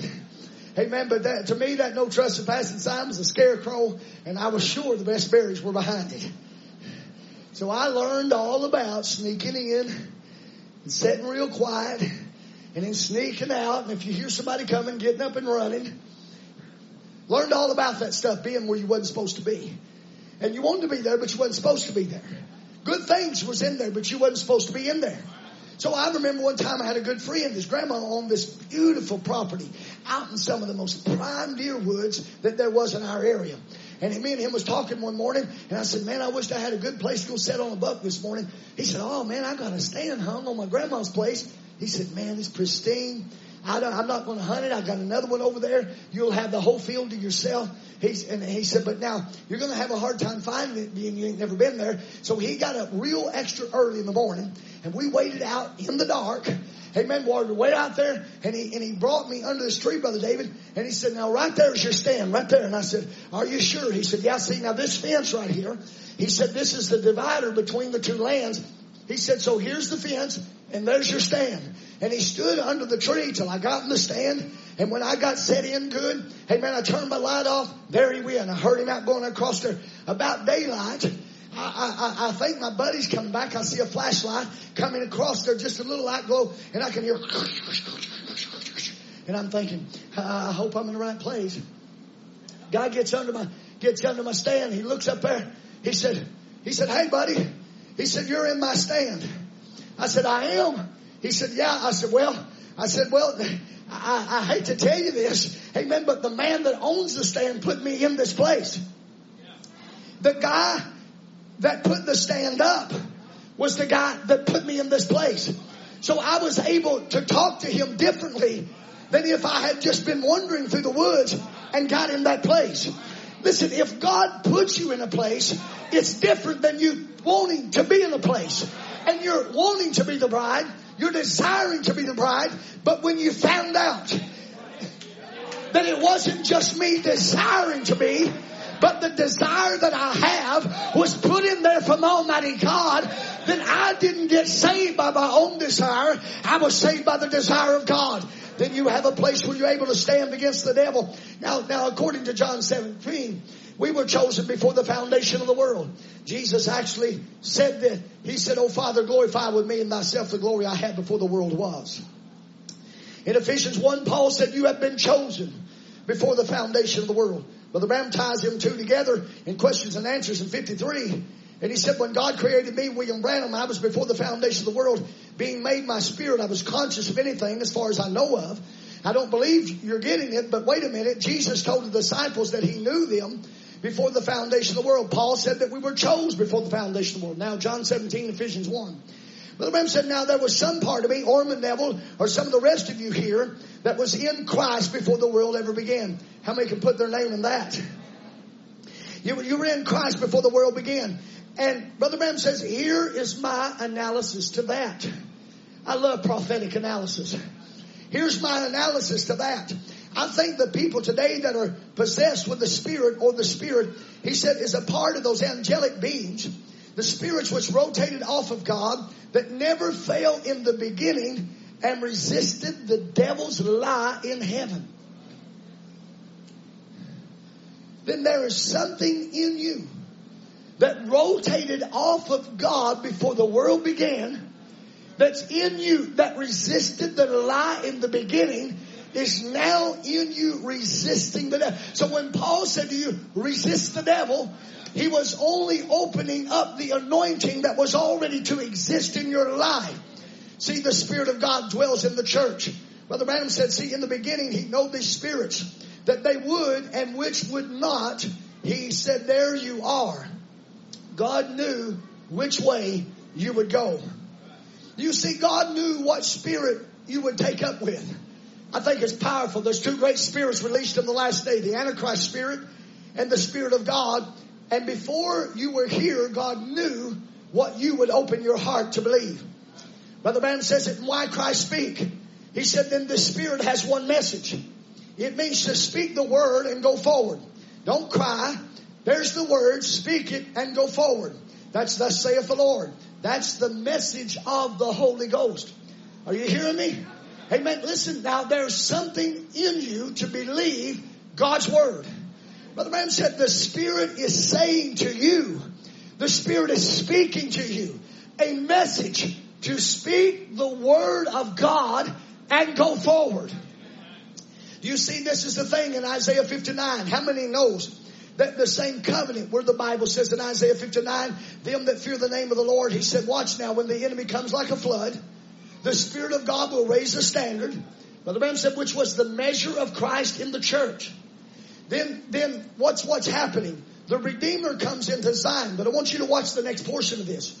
He says, but as for me, this is my covenant with him, saith the Lord, that my spirit that is upon thee, and my words which I have put in thy mouth, shall not depart out of thy mouth, nor out of the mouth of thy seed, nor out of the mouth of thy seed, saith the Lord, from henceforth and forevermore. Amen. In the Message Patmos vision, Brother Branham said, you'll speak the word, and I will perform it. That is my covenant with you, and it will never fail. Then the word has commanded the church, amen, to actually speak the word of God and move forward over every adversary, over every devil. You have been commanded of the Lord to take this land by the sword. See, now as a prophet is speaking, many times you hear this quoted, and I as a young man heard it a lot, but it was never in a good measure. I was accused of making too much out of the opening of the word several times. And they would say to them that those in the bride only do his will, and no man can make them do otherwise. They have thus saith the Lord, or keep still. Amen. And some people use that in a way that keeps the bride from doing anything because they think they're waiting on thus saith the Lord. But if you'll read this appropriately, thus saith the Lord comes to a prophet. And we have had a prophet. So the church this morning is not looking for the word of God. They should be speaking the word of God. Do you see that there is a message that has come to the church? Amen. The move is on for the bride. That's thus saith the Lord. You said, preacher, what does that mean? Then that means to me that a direct revelation from God, a direct word from God, is a vision. Then the church has a vision to move forward in the age we're living. We're not waiting for thus saith the Lord. We're not waiting for a great man to rise up and to wave a wand over us. Amen. Do you see where you're standing in this hour? Is to speak what has been given and go forward into the battle, because you are more than a conqueror in Christ. Amen. That has made you that way. Nay, in all things. That's a big thing, isn't it? In all things. How many things are you conquerors in this morning? In all things. You say it with me? How many things? You are more conquered in all things. In Philippians 4, Paul said, I can do all things through Christ, which strengthens me. I can do all things. I am more than a conqueror over all things. There is 1,000 voices telling you that's not true, but every one of them is a lie. If there is 1,000,000 voices saying that's not true, every one of them is a lie. My Bible said, let every man's word be a lie, that the word of God stands true. So in the earth we're in, there's 1,000,000 voices that's went out. And they said that's not true. And there is no God. And there is no bride. And there is no authority. And there is no anointing. There is no truth. But there is a bride who will not listen to one word that has been spoken outside of thus saith the Lord. But that thus saith the Lord has been devoured into her being. She's heard it. She's believed it. And now she's speaking that word, because this word must be spoken. That's the power of God, is to speak the word over every situation, over every mountain, over every trial, over every situation. Prophesy, prophet. Prophesy, bride. We already have the message. You know John couldn't touch the book in Revelations 5. He couldn't touch the book in Revelation 5. But in Revelations 10 it was opened up. And the angel holding the book said to John, come here and take it. Can't touch it in one part, but commanded to take it in another part. And we are living in the generation where God has commanded the church to take the book. That's your commission, to take the book and to prophesy the book. Preach the message. If we're going to help this generation, preach the message. If we're going to help our families, preach the message. We don't want to preach denomination ideas and doctrines of man and every ism and tradition. We must preach the pure word of God. As in this generation, we have received not just a portion of the word, but the purity of the Holy Ghost has returned to the church. The perfect word has come back to the church to prophesy. Amen. To think about this. Amen. Thus saith the Lord. Amen. Has been given back to the church. Now, lies, amen, you can't keep from coming. I appreciate a prophet. And he taught us that our mind is the devil's playground. He taught us our mind is the battleground between God and the devil, didn't he? And he said you can't keep thoughts from coming. So Satan is sending thoughts into this age. And some points you have to be able to discern between your thoughts, God's thoughts, and the devil's thoughts. And as far as I'm concerned, if it's not God's thoughts, it's the devil's thoughts. No matter where it's coming from. You remember Brother Branham talk about an old farmer went out in his yard and he was standing by a tree. Remember that? And these old scarecrows, these crows starts flying through the air and they start nesting in this tree. And the farmer's sitting there watching them land in the tree.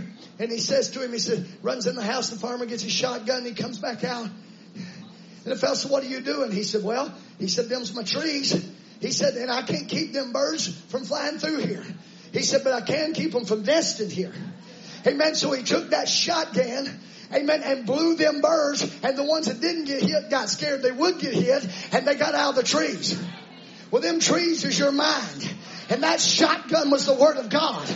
But the bride, listen to me, has now received, thus saith the Lord. How many knows what Brother Branham said, thus saith the Lord was? He said it is an atom bomb. So we're not shooting at this devil with a shotgun.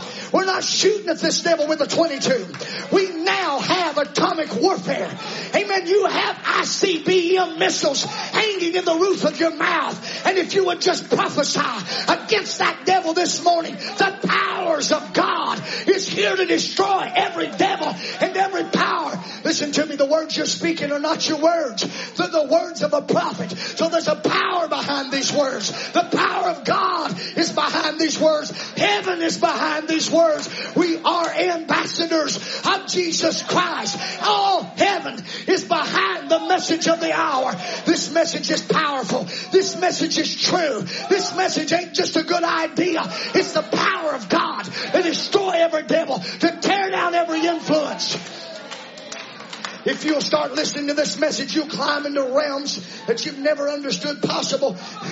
Somebody said, well, Brother Wayne, we broke into atomic warfare. That's the greatest there is. Brother Branham said an atom bomb is not the most powerful weapon. He said a believer in contact with his maker is the most powerful weapon. This message has put you in contact with God originally. My goodness. I tell you what we're talking about. We're talking about a God that, according to Romans, amen, that Abraham would call things that which not as though they were. Now, sometimes we speak things that are not as though they are. And things that are, we act like they are not. So people want to think that we're troubled. I'm not troubled. I'm obeying the word of God. Listen, there's a huge difference in lying and confessing. Amen. When I prophesy something, I'm not lying. I'm confessing what the word of God has to say about the situation. And there is a God that can back it up. Now, when I say it like this, Abraham confessed that he was a father when he was old and past age. He confessed that he would have a baby with Sarah when her body was barren. but he was making a confession based on an experience or a contact with Elohim. Oh, I wished I had the voice of 1,000 angels right now. You ever read Joshua chapter 1 and read what the scripture says that Moses told Joshua to take the book of the law and meditate on it? What did he say? Day and night, didn't he? You know another thing he said? He said, let it not depart out of thy mouth. Amen. Now, the words of Joshua was going to become the words of Moses. Now, I don't, maybe just in saying this, maybe you don't understand, but the entire country of Israel was meditating on the words of Moses. What kind of words were those? That those people built a tent to store them words in. They to meditate, because them was not the words of Moses. Now you go back and read Genesis 1 and you read about creation and you read about the Bible and how the heavens were parted and the waters come and how the animals were created. You read all that, and in just a first glance you think that's when the Bible started. That's when the Bible was written. But the Bible was not written until Moses contacted God in the book of Exodus. Moses met somebody in Exodus chapter 3, and he said, I am God that's come down out of heaven. I've come down out of heaven. Brother Branham said, see, that was the pillar of fire, or the same one that Abraham had met. Watch him introduce himself. I am the God of Abraham, Isaac, and Jacob. So Moses was meeting the God that had met with Abraham. And from there, Moses wrote the scriptures. Amen. Now, Brother Branham said there was no written Bible until that time. How many knows there was no written Bible? So all the men you read about in the Old Testament, amen, Abraham and all that, Job and all that, Brother Branham said that wasn't written till later.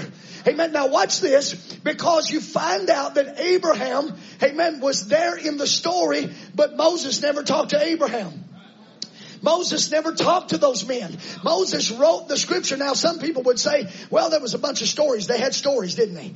They would have had oral stories that were passed down. And really, some of them hadn't that far from Adam, was it? But y'all recognize that Moses was after the flood? So most of the living witnesses, amen, of the garden had passed away in that flood, and all that was left was Noah and his family. And from that, no telling what kind of stories had come out of what happened in the garden and how that we hunted and what we did. And, amen, there was all kinds of stories starting to show up about what happened in the beginning. Amen. But when Moses began to write the word, how many knows what he said? He said, don't you add one word and don't you take one word from what I've said. Now, where did he get that authority? He was saying to them, you've got stories, you've got ideas, you've got things that you've seen and things you believe. He said, but my revelation is superior to every story. It's superior to every idea that you've heard. And he wrote the book and told them to meditate therein day and night. And in that book they were meditating on was a story of how Abraham had met God. How many ever read it? When Elohim come to Abraham, remember that? And Elohim spoke to him. Y'all remember in the scripture where Abraham had received a name change and Sarah had received a name change. And then the Bible records in Genesis 18 that Elohim comes to him and he says to him, Abraham, remember that? He says to him, Abraham, where is thy wife Sarah? Now remember, their names wasn't Abraham, it was Abram and Sarai. But something had been changed because they had had an experience with God. And now this one that's coming to them is identifying by the changed name, by the name of fatherhood. And he's speaking unto Abraham. Now watch this. When he begins to speak to him, Abraham calls him Lord. Now, he come all the way out of Babylon just to believe in one God. So who was talking to him?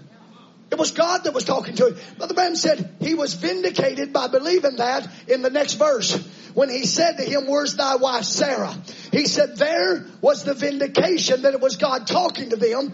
According to Hebrews, the 4th chapter, the word is a discerner of the thought and the intent of the heart. Is that right?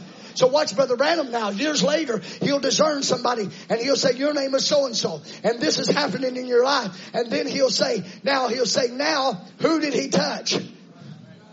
He said he touched the high priest. He's tying together that the word is a discerner And he is a high priest that can be touched. He does it one time and he tells this story to a lady. He tells her life and he said, now why did I do that? Not to make a show. He said to fulfill Hebrews, the 4th chapter. That you could be vindicated in believing his word was the word coming from God. Now Moses wrote about this story. And I happen to be that guy to stop and think about this. But Moses wrote all about this story, but he never talked to Abraham. So how did Moses know what happened in the time of Abraham? He was talking to the same one that had been there with Abraham and was predicting what would happen in the future. So when Abraham received the revelation, it was a revelation from Elohim. When Moses wrote the Bible, he was writing what Elohim said. And then Paul met the same one and wrote the New Testament and said, you say what I said. Is that right? That same Elohim has visited the last days, and Brother Branham said, you say what I have said, because it was the words of Elohim. It was not the words of a man. It was Elohim that was speaking to the church. Then if we would take up what Elohim said, amen, we'll get the benefit of what Elohim did. That's why that Abraham could look and call things that were not as though they were, because he knew exactly who it was that talked to him. There's a lot of voices. There's a lot of voices going out, but there must be a voice that ascends above all other voices. It is a voice of truth. Amen. Amen. I'll tell you this. The scriptures tells us this, that in the last days that God would reveal to the church in Revelations 10 by the opening of 7 thunders. There would come an open book to the church in the last days. Been a lot of lies told about the 7 thunders. Been a lot of sermons preached in falsehood about the 7 thunders. But a prophet makes it clear when he said the thunder is the voice of God. The thunder is the voice of God. In other words, when you get 7 thunders going, what is it? It's God, Elohim, telling you what the mystery of the Bible is concerning the man that wrote it. If you're listening to the Baptist church, you're hearing what their man said it means. And if you're listening to the Presbyterians, you're hearing what their man says it is. And people tell me all the time, so will y'all follow a man? Well, tell me what church you belong to. If you learn to the Bible, what about Joseph Smith? What about John Campbell? Come on now. Every one of them has a founder. And every one of them founders studied their way to get the influence of the people. Amen. But this church, amen, has the foundation of Elohim himself that came to a man named William Branham. And Brother Branham would come out in the first seal, would teach you something. He would say, I was in the back room. He said, and I was about to walk out here and teach that the white horse rider was Christ. He said, but he stopped me in the back room. And it was 180 degrees from what I thought it was. Do you see? We're not following the ideas of a man named William Branham. We are following the words of Elohim. That's why we speak it as the Word. That's why we meditated on it as the Word. It is the spoken Word. The original seed that was given back to the church. I can't help it, brethren. I just happen to believe that if this bride's going to take a rapture, she's got to have an incorruptible Word. I happen to believe that Paul said this corruptible will put on incorruption. And let me ask you, how's it going to happen? Amen. How are you going to get anything uncorrupted in this age? It'll have to come directly from God. It would have to come directly from God, and he gave it to a prophet that gave it to the church. And now there's a 5-fold ministry that's not preaching ideas of man. They're not preaching religions and falsehoods. They are standing under thus saith the Lord, and the same angel of the covenant that was standing with William Branham. Brother Branham said that angel is always with the message. What is it? It's a voice of God.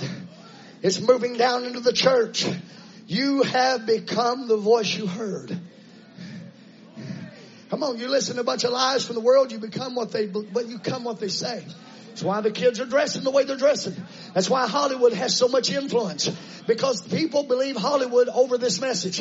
If a prophet taught you to wear a dress, Hollywood says something different, Hollywood's lying. If they say that's fashionable, they're lying. It's fashionable in hell. But up in heaven, a prophet come back and said, I seen them girls and they had dresses and they had long hair and them young men. You see what he was doing? He was showing you a vision, and somebody here is going to reflect what is there. William Branham said, you are representations of the sixth dimension. We are not representing a Hollywood movie star. We are not representing a rock and roll movie, but we are the sons and daughters of God that are here to become the display of the life of Jesus Christ in the age that we're living in. This is the season of an open book. This is the season of a bride prophesying, because she has been illuminated by the word of God. According to Revelations 18, an angel comes down out of heaven. You ever read it? Revelations 18, just after the unveiling, amen, of the great harlot system, there comes one to introduce the bride. And the Bible said an angel of light comes out of heaven and lights the earth with his glory. He lights the earth with his glory. Now come on, somebody's got to reflect that light. Y'all ever seen a picture of outer space? I know it's a little warm. I appreciate y'all bearing with me.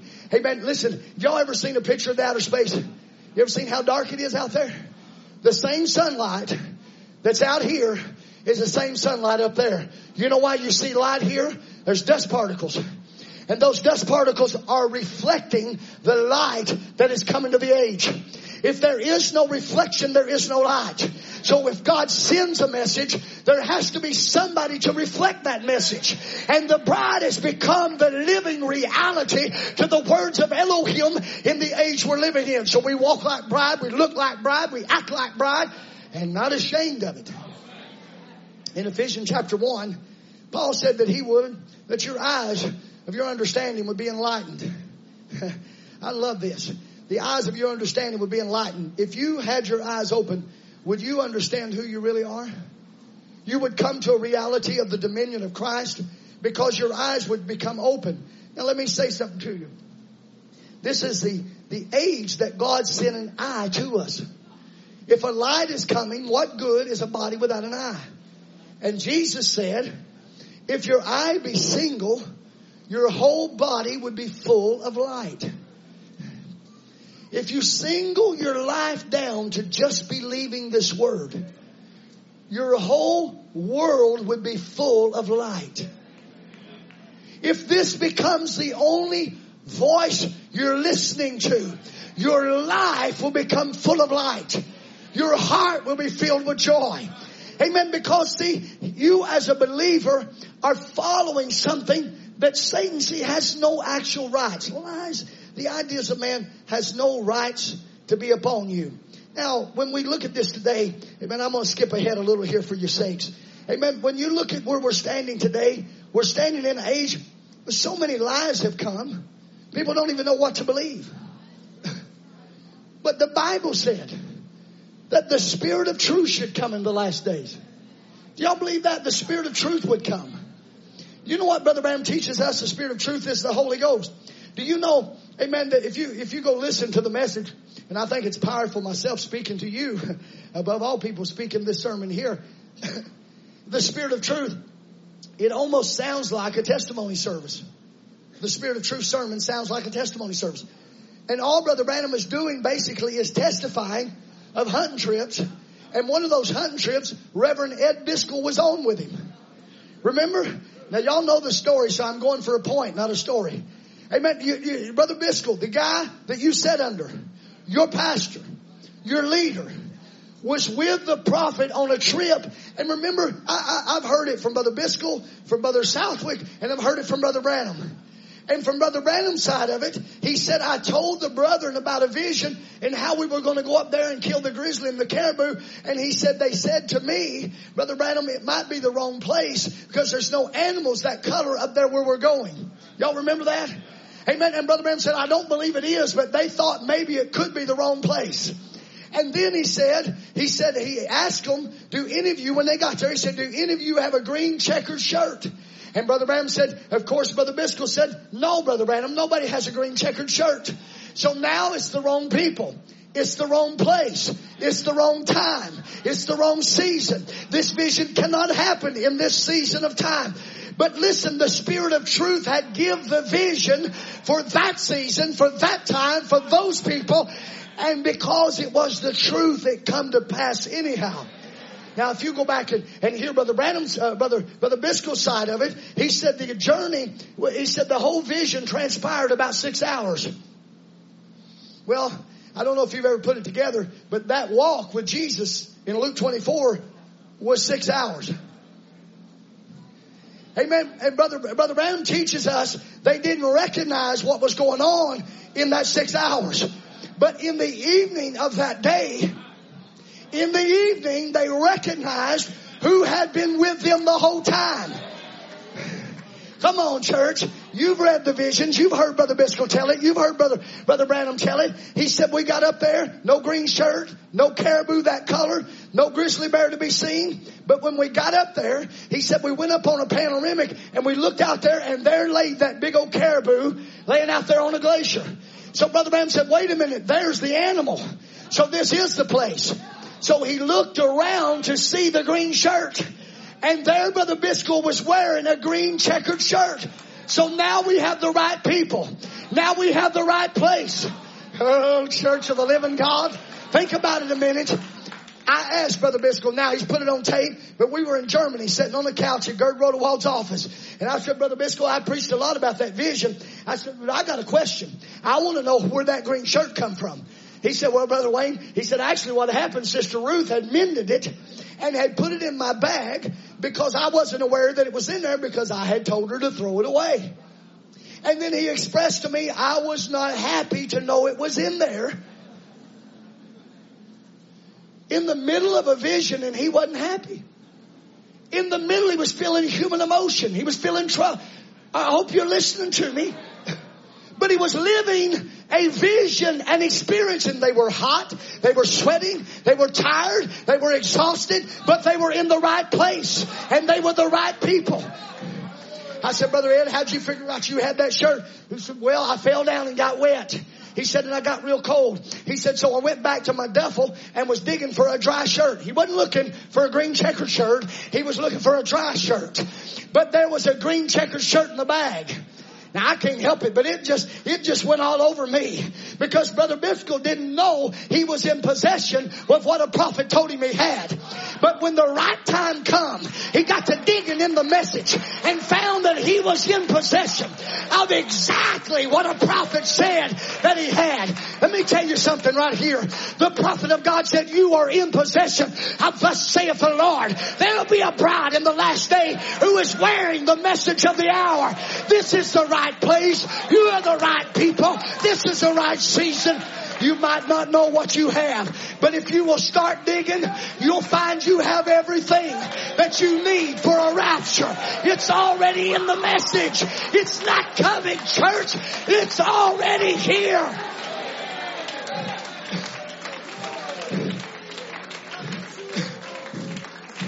This is deep to me personally.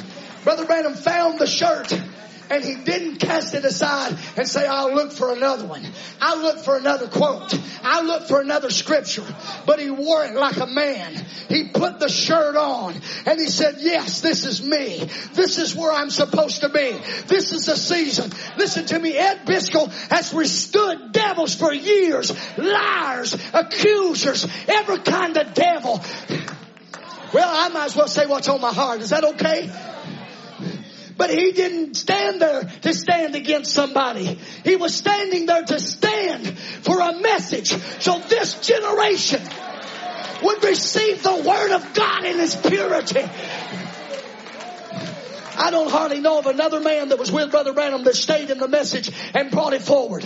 I don't mean that mean, but some of them died before our times. Some of them did. But Brother Biscoe preserved this message. Brother Biscoe printed this message. Brother Biscoe preached this message. A man who is rich in his own rights, by his own business. He didn't have to preach. He didn't have to do it. But God had a church that needed a man of God that would believe this prophet into such a way that he would influence men and women to believe.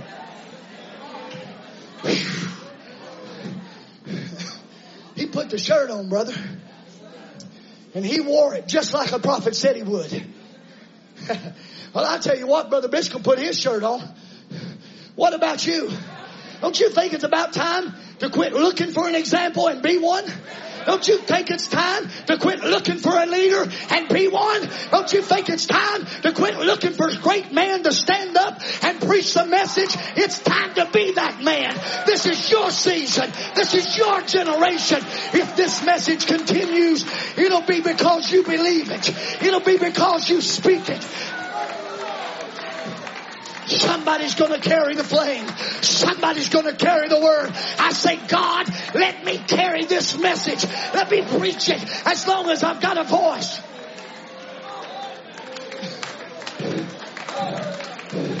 You know why Brother Biscoe had that green shirt? Because the truth said he would have it. The Spirit of truth said he would have it. That's why that caribou was laying there. Because the Spirit of truth said he'd be there. They went up there and killed that caribou. Now, I'll probably draw a little more from this story than maybe somebody should. But it inspired me. And I'll tell you what really inspired me is old Bud Southwick went up there with Brother Branham and was helping carry a caribou off of the mountain. And it wasn't light. How many ever carried a trophy? You ever packed the trophy out by... Hey, man, it's one thing to pack the meat. It's another thing to pack the trophy. And Brother Southwick helped Brother Branham carry a trophy of a spoken word off of a mountain. And it got heavy.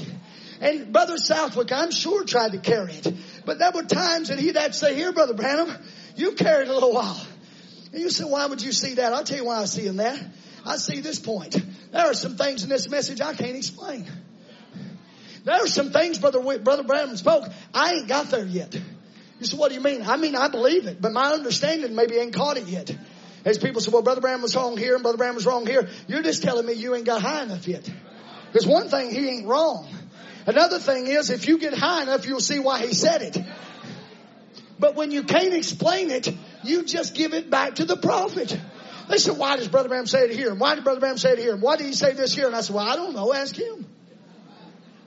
I ain't the Bible answer man. I don't have to answer every question to every devil that rises up. Listen to me. I don't have to answer every list of questions this bunch of unbelievers come up with. It has nothing to do with me. Can I preach? One of these backslidden pastors here a while back got a bunch of deacons together and gave them a list of questions about the message. Well, if you don't know that's a tactic, I'm telling you, that is a tactic of the devil to put unbelief in your heart. Because here's the approach.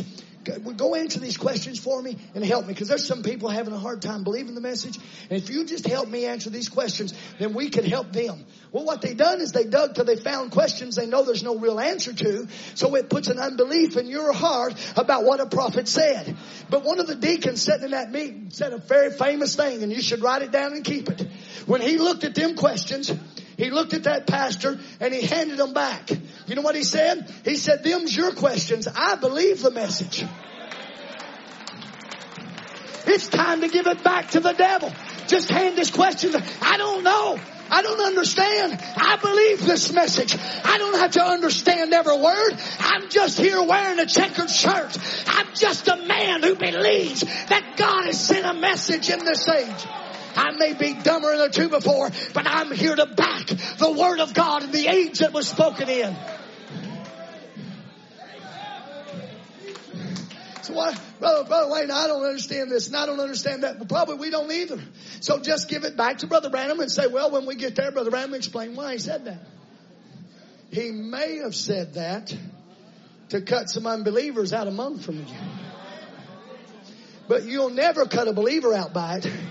Because Peter had that same question put to him. And he said, Lord, I don't know. He had the same question they all had. He said, Lord, I don't know, but where would I go? Where would you go anyhow? Back to some confusion? Back to some denomination? Back to that hellhole? Amen. That's lied to you your whole life. Amen. But we have received a word that has come down out of heaven, which is the truth, church. It's the truth, church. It's the message of the hour. Let me assure you young people something. I've listened to tapes for 25 years now, and I guarantee you, people's all the time talking about tape listening churches. I challenge you. I listen to more I guarantee I listen to more tapes than they do. You said, what do you mean by that? I mean, I listen to a lot of tapes, and I listen to a lot of prayer lines. And you know something I've never heard in one prayer line of Brother Branham's? I've never heard him discern something and then somebody say, that's wrong, Brother Branham. I've heard a lot of things on the tape, but I never heard one of them say, that's wrong, Brother Branham. Not one. Now, can I just put something out to you? A woman at the well heard the Messiah sign one time. What'd she say? Thou art a prophet. Philip heard it one time and said, thou art the King of Israel. Peter heard it one time and he said, thou art the Son of God. But the same sign that was shown unto the Jew and the Samaritan was to be shown unto the Gentile in the last day. You didn't receive one time. My fleshly sister, I called her one day while I was studying some of these thoughts. I said, honey, I want a favor from you to help me prepare for a sermon. She said, what is it? I said, I want you to go through the message and I wanted you to count every discernment Brother Branham does. I want every one of them. So for days she'd call me, what about this? And I said, yeah, I want it. I want every one of them. She has them numbered per book. And I'd forget the exact count, but it was over 8,300 that's recorded on tape of a prophet telling somebody what was going on in their life. And not one time out of 8,000 times did they say it was wrong. Because it's not wrong. It's the truth. It's the truth. It's the truth, church. It's the truth. Brother Southwood coming off of that. Now, 6 hours in fulfillment, and it's getting evening time. It's getting evening time. And Brother Bud could see the camp. And Brother Branham had said before we get to camp, we'll get a grizzly. He can see camp. He can see we're out of daylight. And the Bible, the prophet said that there is going to be a trophy bride. I can see the end from here. The evening has come. The lights are being turned off. And a prophet said there would be a word bride in this generation. Brother Southwick, Brother Branham said, he actually says to him, I heard Brother Southwick this morning telling it on tape. And he said, well, I was kind of doubting it myself. Well, when Brother Branham asked him, he didn't admit up to it, did he? Brother Branham said, Bud was looking, said, Brother Branham, I thought there's a grizzly bear coming. He said, well, Bud, he said, the Lord said it would. He said, are you doubting me, Bud? He said, oh, no, I'm not doubting you, Brother Branham. It'd been a little hard, though, because he could see the end. He was a hunter. Everything in his mental faculty told him Brother Branham probably had missed it a little. Think about this a minute. Evening time, something you're looking to appear, and you're wondering where it's going to come from because you can see everything from where you're sitting. And Brother Southwick said, he said, all of a sudden, Brother Branham says to me, said, brother, what's that up on the hill there? What's that up there on the hill there? Brother Bud said, Brother Branham knew what it was. He said, I looked up there and said, well, it ain't my old milk cow, is it, Brother Branham? Are you hearing me? You're not just some old milk cow. You're not just some old church that happened along. You are a prophesied word bride that's been put in a vision for the last day. You are in a position for a miracle. Stay in line, church. This prophet has seen the bride in a preview. Where's it coming from? Brother Bud asked Brother Branham, where's it coming from? He said, Bud, he's the same Jehovah Jireh. Out of that little short grass, that great big grizzly bear rose up because it was the manifested word of a vision spoken by a prophet. And there's a bride rising up today, right out of you, right out of your 16 elements. I mean, we're sitting here looking at you, and they're saying, where's the bride? Where's the bride? But you're going to have to put on the vision of a prophet and look at this church in a different way. You've got to quit looking at it from a carnal way and see what a prophet said about it. Oh, yeah. Oh yeah, so they have to leave the Grizzly Bear and they go down there and they get to the end. And Brother Branham says, he told me an 18-year-old boy would have a tape measure. Remember that? And they pull that tape measure. He said, finally Blaine put his hands up there. He said, exact same hands. He said the tape measure went up there. And he said, I heard a voice say, it's 42 inches. It's 42 inches. Listen, if you're a false prophet, if you're going to be a false prophet, Brother Murphy, you're going to leave off a detail like that. If you're going to be a false prophet, you ain't going to tell about green checkered shirts. You're not going to tell about 42 inches. He didn't have to tell it. He could have just said it was a caribou. But he told a detail. Amen. To show you that one out of a gazillion guesses couldn't get that. But God gave it to him by direct revelation to tell a church, the same one that said there was 42, said there's a rapture, said there's a bride, and there ain't nothing going to stop this church. There ain't nothing going to stop this bride.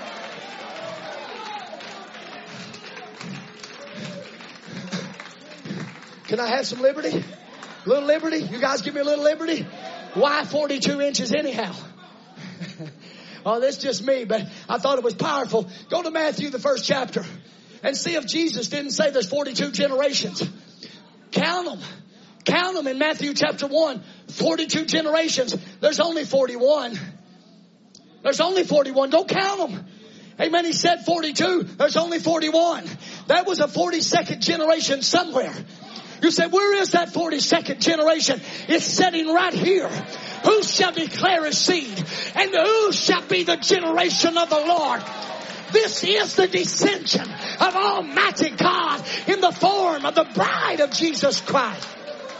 Just as Christ descended through the lineage of Rahab and Tamar, just as he come into the earth, so has he in the last days come into the earth in the form of the bride of Jesus Christ. And here he is this morning, a presence in the bride.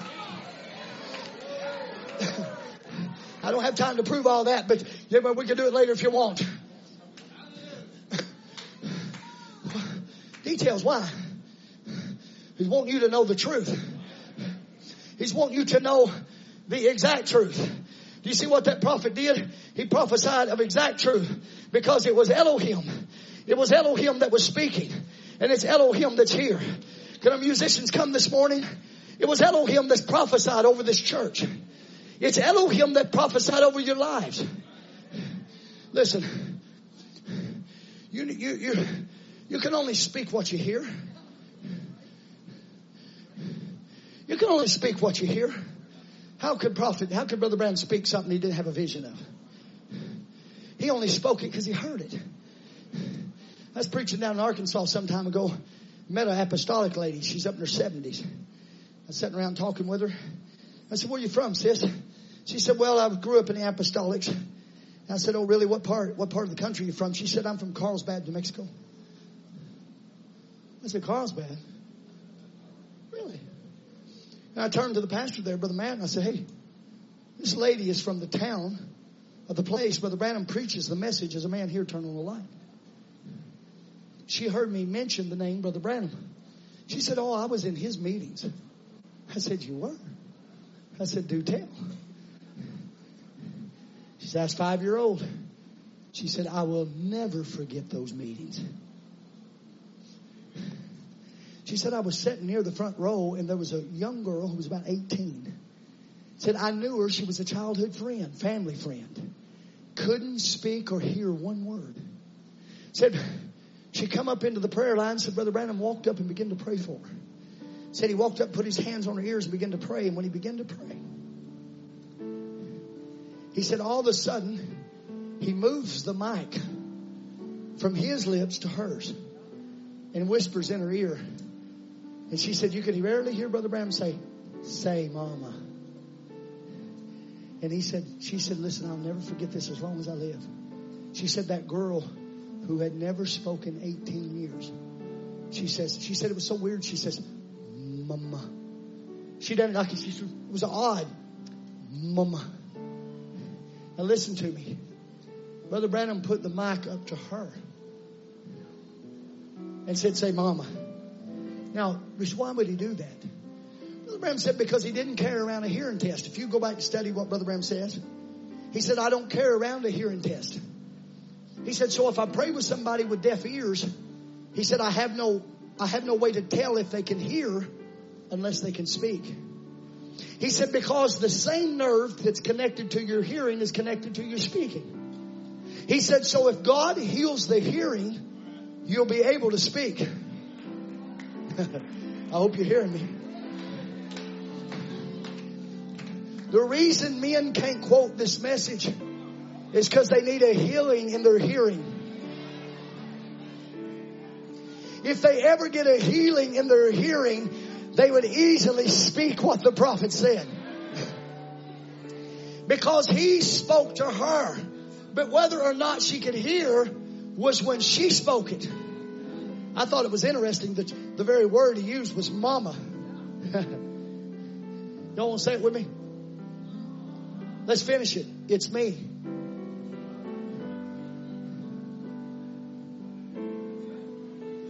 Are you looking in the mirror yet? Mama, it's me. Keep focusing. You're wearing the checkered shirt in the vision. You're carrying the caribou. You're holding the tape. You're hearing the voice. It's 42 inches. You're walking off going, oh, what a God. You're standing in the platform preaching. You're in a congregation hollering amen. Listen, this little girl went home, and about 2 weeks later, she couldn't say a word. The woman said to me, she said, we never could understand how she went back to not hearing and speaking. She said, do you know the mystery behind that? I said, I do. She said, well, I said, do you know of anything that happened? She said, yeah. She said her parents didn't believe her. He said her parents told her, you have been faking your whole life that you can't hear and speak. And you know what she done? She let them beat that out of her and having received a miracle from God. Do you know Brother Branham said it'll last as long as your confession? Don't you let no devil rob your confession.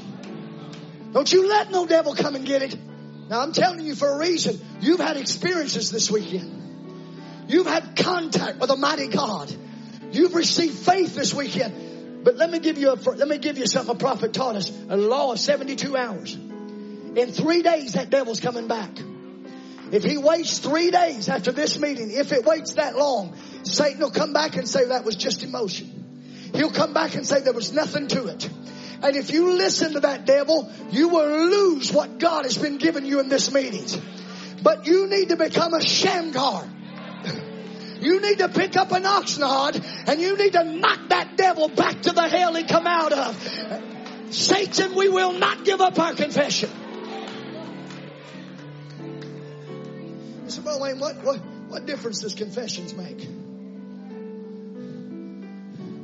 I was in a meeting one day and I was sitting over here about where Brother Murphy is. We come to the end of a service and a prayer line formed in our little church, Mont Ridge. And we had a sister there that got saved, had backslid for 25 years, had come back to the Lord, and had a stroke. And she was paralyzed in half of her body, sitting about where you are, right back there in the middle of the service. And at the end of the prayer line, Brother Jerry, there was a prayer line formed. So being I was from the church, pastor wasn't there that night. I got her that morning. I got up and came to the platform to receive the prayer request. And my sister Dina Nelson got up and came down through there. When she came up through there, she was dragging, you've seen it. She's dragging her leg like this and holding her arm. She come all the way up there. She come stand here and I anointed with oil. She said, Brother Wayne, would you pray for me? I said, yes, ma'am, I will. I laid my hand on her and I prayed over her exactly like the scripture said to do. And when I get done, I gave her the same instructions that a prophet gave every person he ever prayed for. Go confess your healing. She looks up at me and she says, Brother Lawson, she says, I cannot go confess that. I have 2 daughters. One of them's an RN. And every time that I confess a healing, they get on to me and tell me I'm lying. I said, sis, listen to me. That's not lying. That's confessing. You go home and confess your healing. It's the only hope you have. Doctors can't help you. It's your only hope. So that night we come back for a Sunday evening service. I'm sitting in here, come to the end of the service. Brother Murphy, she gets up. She comes back and she's dragging that arm. The leg just like this comes all the way back up to the front. And I reached it. I was going to pray for her again because I believe in prayer. I come up there and I said, Sister Dina, what would you want? I was holding a lollipop mic just like this. And she said, Brother Wayne, I've come up here to testify to this church tonight that God healed me this morning. I said, all right. And I said, you want a mic? She said, yeah. So I handed her the mic. And when she went to take the mic, she took that paralyzed hand and took that mic. With these eyes, I saw the legs straighten up. Brother, you talk about dancing. You talk about dancing. Amen. She took off dancing across the front of that. She was dancing back and forth. Amen. What brought that was the confession of the Word of God. You might be paralyzed in your lives, but start confessing this message. Start confessing I'm the bride.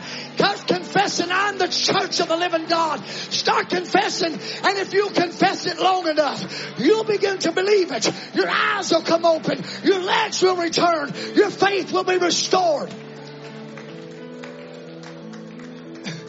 Now, if you don't think God does miracles, you got the wrong preacher. Right in my house, my son, Zachariah, got married to a lovely young lady named Anna Carter from Brother Paul LaFontaine. Some of you might know her.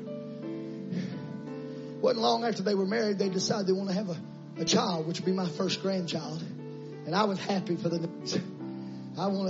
My goal in life is to have a pile of grandkids hanging around the house. That's like my ultimate goal. Seriously. So I was so happy to hear the news. And then she, expecting we all was rejoicing, lost the baby. And that was a rough day. A little while later, they worked up the nerve to try again. She got expecting, lost the baby. Went to the doctors. They said, well, we're not sure what's really wrong. Some of her people around her began to say, well, there's a lineage that we're from, and some of them is not able to bear children because of certain diseases strike their body, and they're not going to be able to have them. So her and Zachariah were in labor, wondering, praying, asking God. Well, about this same season, Brother Erickson had Ron Spencer to come for our October meetings. And it may have been May. I don't remember. We had him twice that year. And in the end of the service, we were having a prayer line. And when Brother Ron started praying, he asked me to join him. And I come and stood there with him. And while we were praying for people, all of a sudden, Zachariah and Anna come on my heart. And I said, Lord, I want to see them have that baby. I want to see them have that baby. Lord, if you just let them come in this prayer line, it'd give me a little comfort. And all of a sudden, in that same moment, Zachariah pops up, gets Anna, comes right down there, stands into the prayer line. Brother Ron goes to pray for him, puts his hand on Anna, begins to pray, and steps back and looks at her. He said, in the name of the Lord Jesus, you'll have that baby. That's pretty bold. So we rocked around almost a year. No baby. I went and preached for Brother Spencer in February, the end of February. While I was there, I was preaching, come along, and I said, I just want to testify to y'all that I'm a grandpa. They're like, you're a grandpa? I said, yeah, I'm a grandpa. It's online if you want to go listen to it. I said, I don't have a pregnancy test, but I sure got some faith. And my faith says I'm going to have a baby. I'm going to have a grandbaby. God said I could have it. And Brother Spencer's sitting on the row behind me, and you can hear him scream out, thus saith the Lord, you're going to have that baby. Woo. That's pretty bold. Well, he told me later, he said, well, I knew. I already seen a vision of it. Well, that explains. So time rocked around a little later, and all of a sudden one day I come home, and Anna and my wife are crying like a couple little kids. And I think, oh Lord, what's happened now? So I go outside and I'm walking around and I'm saying, Lord, you promised me that baby. I don't think them kids could go through another disappointment. You promised that baby. And I come back in there and they got a little card for me. And they hand me the card and I opened it up. And it's the pregnancy test. It's positive. We're about to have a baby. Listen, let me tell you. You talk about rejoicing. But wait, you know, there's 9 months. There's time. So we wait, and finally we were able to hold that baby. Little Evelyn. God gave us that little baby. Now, we have the picture. You have it? Amen. Show me the one where Brother Ron's dedicating her. There's the one where Brother Ron's holding her. That's Zachariah and Anna and little Evelyn. Amen. Brother Ron's dedicating a child that the Lord let him have a vision of. Isn't that powerful? Isn't that powerful? Now the next picture there. Now she's a little bit older in there. Ain't she pretty? Yeah. That one wasn't needed. But I wanted to show y'all baby pictures. Mr. Brother Wayne, what are you doing? I'm showing you that this message is real. I was preaching in a meeting one time over in David Burris's, and the young man's a pastor now. Amen. His wife, Sister Stephanie, they were sitting in the meeting, and I was preaching right along.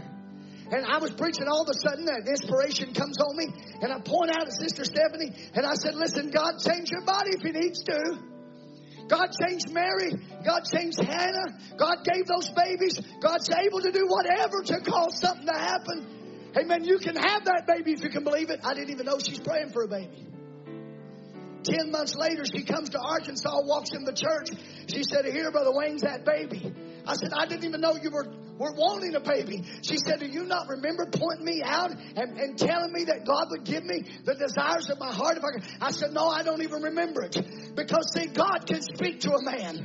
God can speak to a woman when the speaker don't even know what is being asked for. But God remains to be God. Let me tell you something. He's still God. He's still moving. Let me tell you something this morning, church. You're a blessed people. This message is true, and it remains true, and it's going to take you in a rapture. Don't you let go of it. Don't you let some lying spirit come along and minimize it or devalue it. You obey it. You believe it. You set it in your heart, and it will guide you into the change of your body. And one of these days you'll end up in a millennium because of this word you're following today. God bless you, friends. If you stand to your feet with us tonight, this morning, I appreciate you taking time and giving me liberty. I hope I've not been excessively too long. He's still God this morning. Why don't we bow our hearts to Him? It's the truth now. The Spirit of truth has come. He's moving through this building this morning. This building is full right now of truth. Lies are coming from other directions. And it's up to you who you're going to believe. It's up to you what you're going to surrender to. I wonder this morning, will there be somebody? Say, brother, I'm ready to surrender my entire being. God bless you, son. God bless you. I'm ready to surrender it. I'm going to obey it. I'm going to walk with it. I'm going to give my everything to it. Maybe you've never been baptized. They're just fixing to have a baptism today. Why don't you surrender your life? Why don't you repent this morning and say, Lord, I'm going to give my life. I'm going to go get in that baptism pool. I'm going to display my belief. I'm going to let the whole world know. Maybe you're sitting here this morning with a need in your body. As we go into prayer, let's just begin to believe. Heavenly Father, Lord, it's warm in this building. Your church has been patient. But I pray this morning, Father, as you move through this building, as your anointing, as it strikes hearts, I asked you just now, Lord, you would help them surrender too. Lord, it's the greatest decision they'll ever make in their life. let this word, this answer become their king. I pray this morning, Father, if there be any sick among us, may you touch their body. I pray, Father, if there be a spirit this morning working in their life, a spirit of doubt, may you eradicate it. May you destroy it right here today. Now, Father, I ask you, take these meetings, take these messages, Lord, and let them be for your glory. I pray, Father, you stop the mouth of every accuser. I pray, Father, you stop the mouth of every critic. And let this word, let this meeting be to the glory of God. Father, we love you and we thank you. We appreciate your presence. Now, in the name of Jesus Christ, we commit these meetings. We commit this service into thine hands. In Jesus' name. Amen and amen. God bless you, saints. Would you come, Brother Tom? I would love to sing with you, but I can't sing. But I want you to know I love you. Brother Tom, I'm a little wet. It's okay, But I want you to know I love you. How many loves Brother Tom? You appreciate him?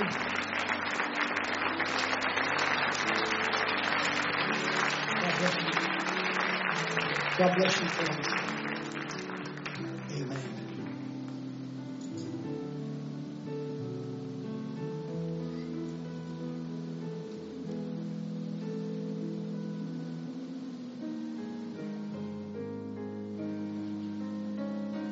We've heard the testimonies this morning. Now it's up to you to take this word and put it on your lips. I'll also give a testimony, Brother Wayne. Just a couple of years ago, we had a sister within the church. It was Mother's Day. Mother's Day. Took the subject on the token. And the prophet promised us our children. I said, why don't you mothers just stand up and claim your children in the name of the Lord Jesus? And Sister Grace and Brother Mucci never even had a child. They've been praying for a child.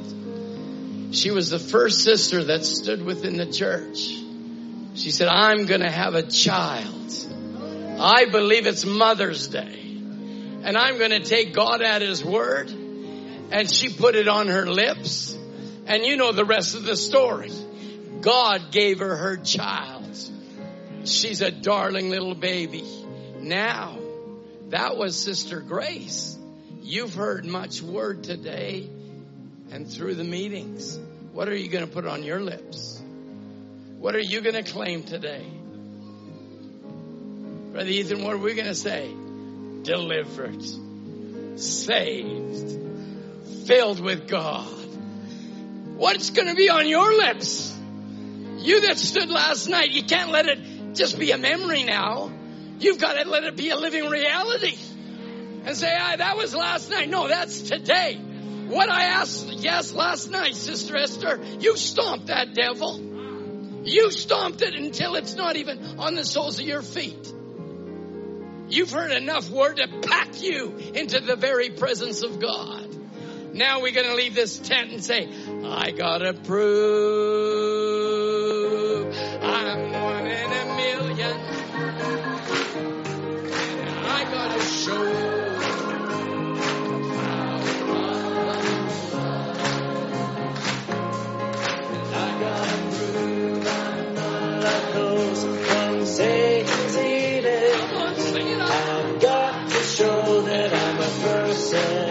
That this world isn't worthy of.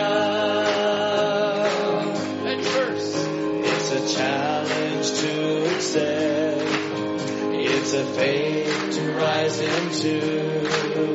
It's a way that I can show the world that Jesus Christ is true. And it's a life to live, a testimony blameless. sing it out.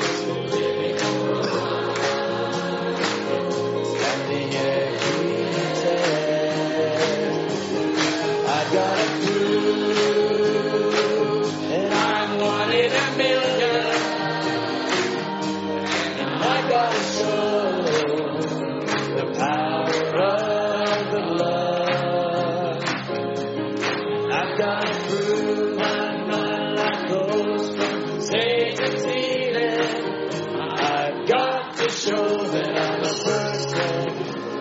this world isn't worthy of. True representatives of Christ in the field you've been playing. The glow of your life with Christ, always a glowing on your face. Living humbly, following the way you show.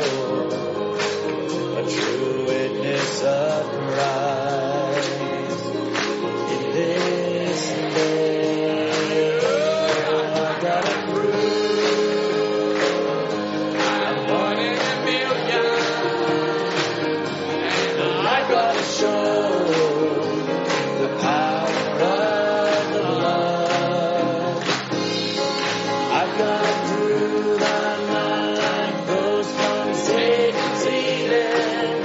I've got to show that I'm a person that this world isn't worthy of. One more time. And I gotta prove that I'm one in a million. And I gotta show the power of the blood. I've gotta prove that my life goes from Satan's healing. I've got to show that I'm a person that this world isn't worthy of.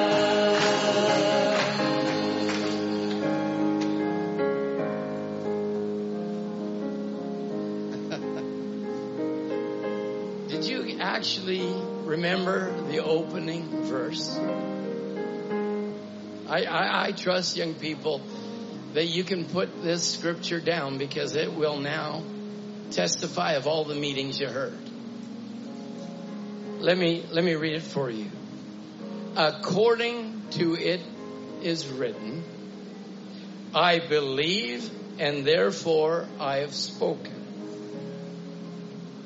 We've also believed and therefore we speak. It's not to the preacher now. It's not to the ministry. It's not for the deacons. It's for you. I want you to speak what God's done for you this weekend. You keep speaking it, speaking it, speaking it, speaking it, speaking it. Because if you speak it, Brother Branham said, if you speak it, it will cause the high priest to move and your body will become subject to what you speak. And so I want you to speak this morning. I've heard the word. I believe the word. I put it on my lips and I will never be the same. And I've walked with Christ in this glorious unveiling. Forget just coming to church. I'm just a church member. I'm just a church member. I just sit here and I'm just a church member. Preach it, Brother Peter Ivanenko. Please preach it. Brother, get that thing right off you. Say, that's a man of God that's going to speak the word of God this morning. And I'm going to take it. I'm going to absorb it. I'm going to confess it. And I'm not going to be a lukewarm believer. I've changed. This camp's changed me forever. Don't let Satan play with your mind. You play with his mind. I like what Brother Donnie Reagan said years ago. Brother Obed, when you wake up and your eyeballs flutter, you just say, okay, devil, I'm getting out of bed right now. You're in a lot of trouble. That's what I want to say to you young people. Amen. We haven't played church this weekend. God has spoken to me. I'm a different person, and I'm going to put you on the run. I got to prove I'm one in a million. It's been a blessed time, has it not? Has it not? I really feel. I saw the saints in Cloverdale. They were at the altar when you were at the altar. They were rejoicing when you were rejoicing. They didn't leave until we left. I love this body. I love the saints here. I love the saints home. As we said last night, we are one body in Christ. And God has given us a special time here south of the 49th. But I want you to remember us north of the 49th. I want to thank all the sisters and everyone that has made this meeting possible. And so many, if you start naming, as we all know over the years, we're going into our 30-something camp. But I want to know, you to know, Ethan, it's worth it all just to see you. It's worth it all for just one. And I want you to know that you can say, Brother Tom, I'm that one. And show the elders, I'm that one. And it was worth coming to camp, and I am that one. I want to thank Brother David Meyer, who sacrificed to come to this camp. God sovereignly opened a door. You say, well, Brother David is here. Well, it is a miracle of miracles that God brought Brother David Meyer here. And I want to give God the glory.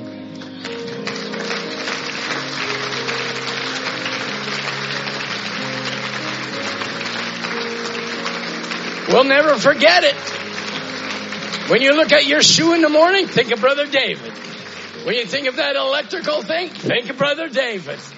He's deposited a lot within our hearts, and we thank you from the depths of our hearts. Brother David, please take our greetings and love to your family and to the assembly. Brother Wayne, what can we say with Brother Wayne? He puts everything on the table every night. I look at him and I'm going, my. Where does he draw that strength from? I say, he draws it from the Lord himself. Amen. We thank God for him. We thank God for you for being at camp. Because without you, we'd have no camp.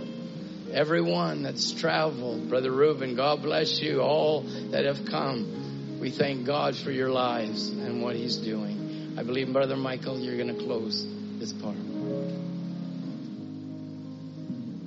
Oh, those are terrible words. Close. Oh, my goodness. What a time we've had, huh?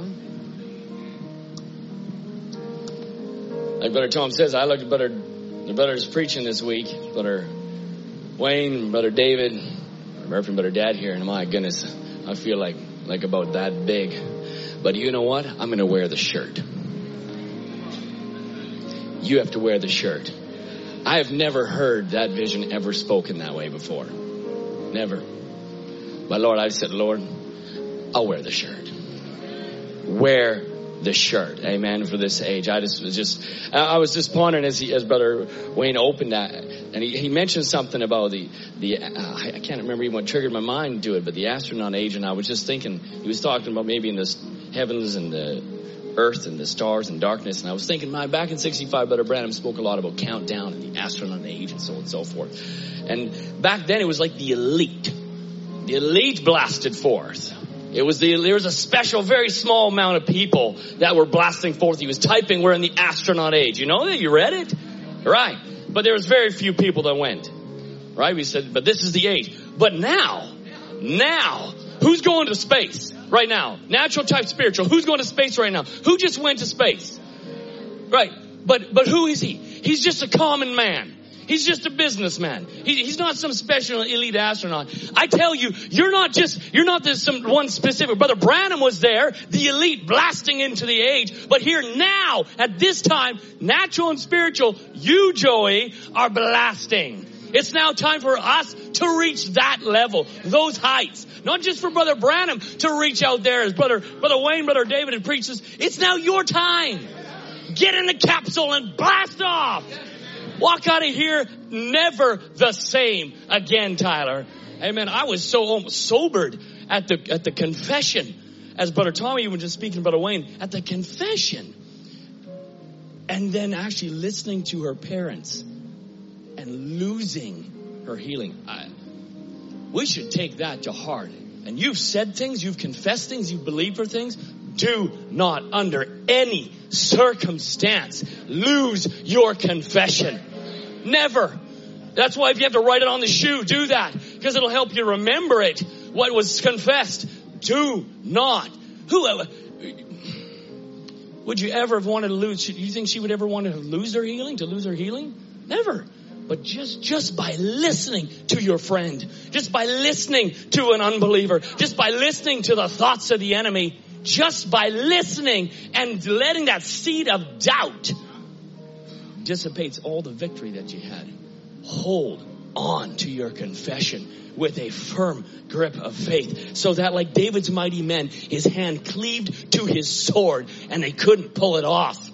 May that be your confession. Hold on to it, that your hand cannot be cleaved off of it. And your hand is in a firm grip like this, unable to open the confessions, trapped by your faith.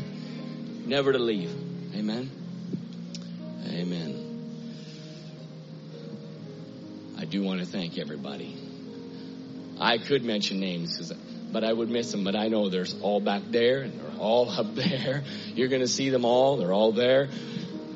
I know it was a different load as well, because we couldn't help from the Canadian side and lend a helping hand. And so you brothers and sisters from this side had to carry the big bulk of the load. And you've been so faithful. And we so appreciate you and what you've all done. We came in trying to have a bit of a relaxed camp. Did we get there? Did we get there? Amen. I feel that even the services allowed a lot of focus. It's allowed a lot of focus on the service. That's really all we wanted to be here for. And so I pray the Lord really met the desires of your heart this service. Just a couple announcements before we close in prayer. And I know different ones have different schedules. I know some of the Canadians, some are having to make their way to the borders and such. And so we'll give some time for that this afternoon. But I do want to just ask your cabins, please, spick and span, coming behind you to check them and to get them kind of turned around and freshly cleaned will be the brothers and sisters here. And they do need maybe even a little helping hand. If you're behind and want to help the cleaning crew behind, maybe I'll have them talk to Brother Jeff or Brother Tom. That's later. But if you couldn't do that, you can do one thing: is you can actually get your cabin just spick and span. Amen. Spick and span.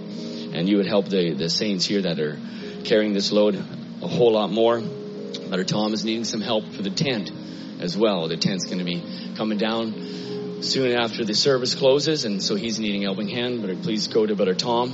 And don't think, well, someone else is going to go to Brother Tom. Many hands make light work. And so it'd be really helpful if you could do that and see Brother Tom for that. Lunch will be right after. I guess we'll be going right to baptismal service before lunch. Amen. Now that's glorious. That's glorious. My goodness. I'll probably say it at the baptism, but I'll say it here as well. If it's the book of Acts and it's the Pentecost is outpouring again, they were pricked then. The same word, the same message will prick now. And it's just fulfilling Scripture. That vine is pushing out and the fruits thereof are manifesting. Amen. Amen. So if you've been pricked, now is your time. If you've been pricked. It wasn't difficult. What must we do? Repent and be baptized. All right. It was simple. It wasn't a big confusion. Well, here's a super thick manual. Here's what you got to do. When you got it figured out, come back to me. No, that's not how it was. I'm pricked. Repent. Be baptized. And you shall receive the gift of the Holy Ghost. It's that simple. God didn't make it complicated for us. Amen. Amen. Did I miss anything, honey? Chairs, all right. I don't like that one because it's like instant closure. It's gone. Everybody walks out and the chairs are gone, and it just kills me.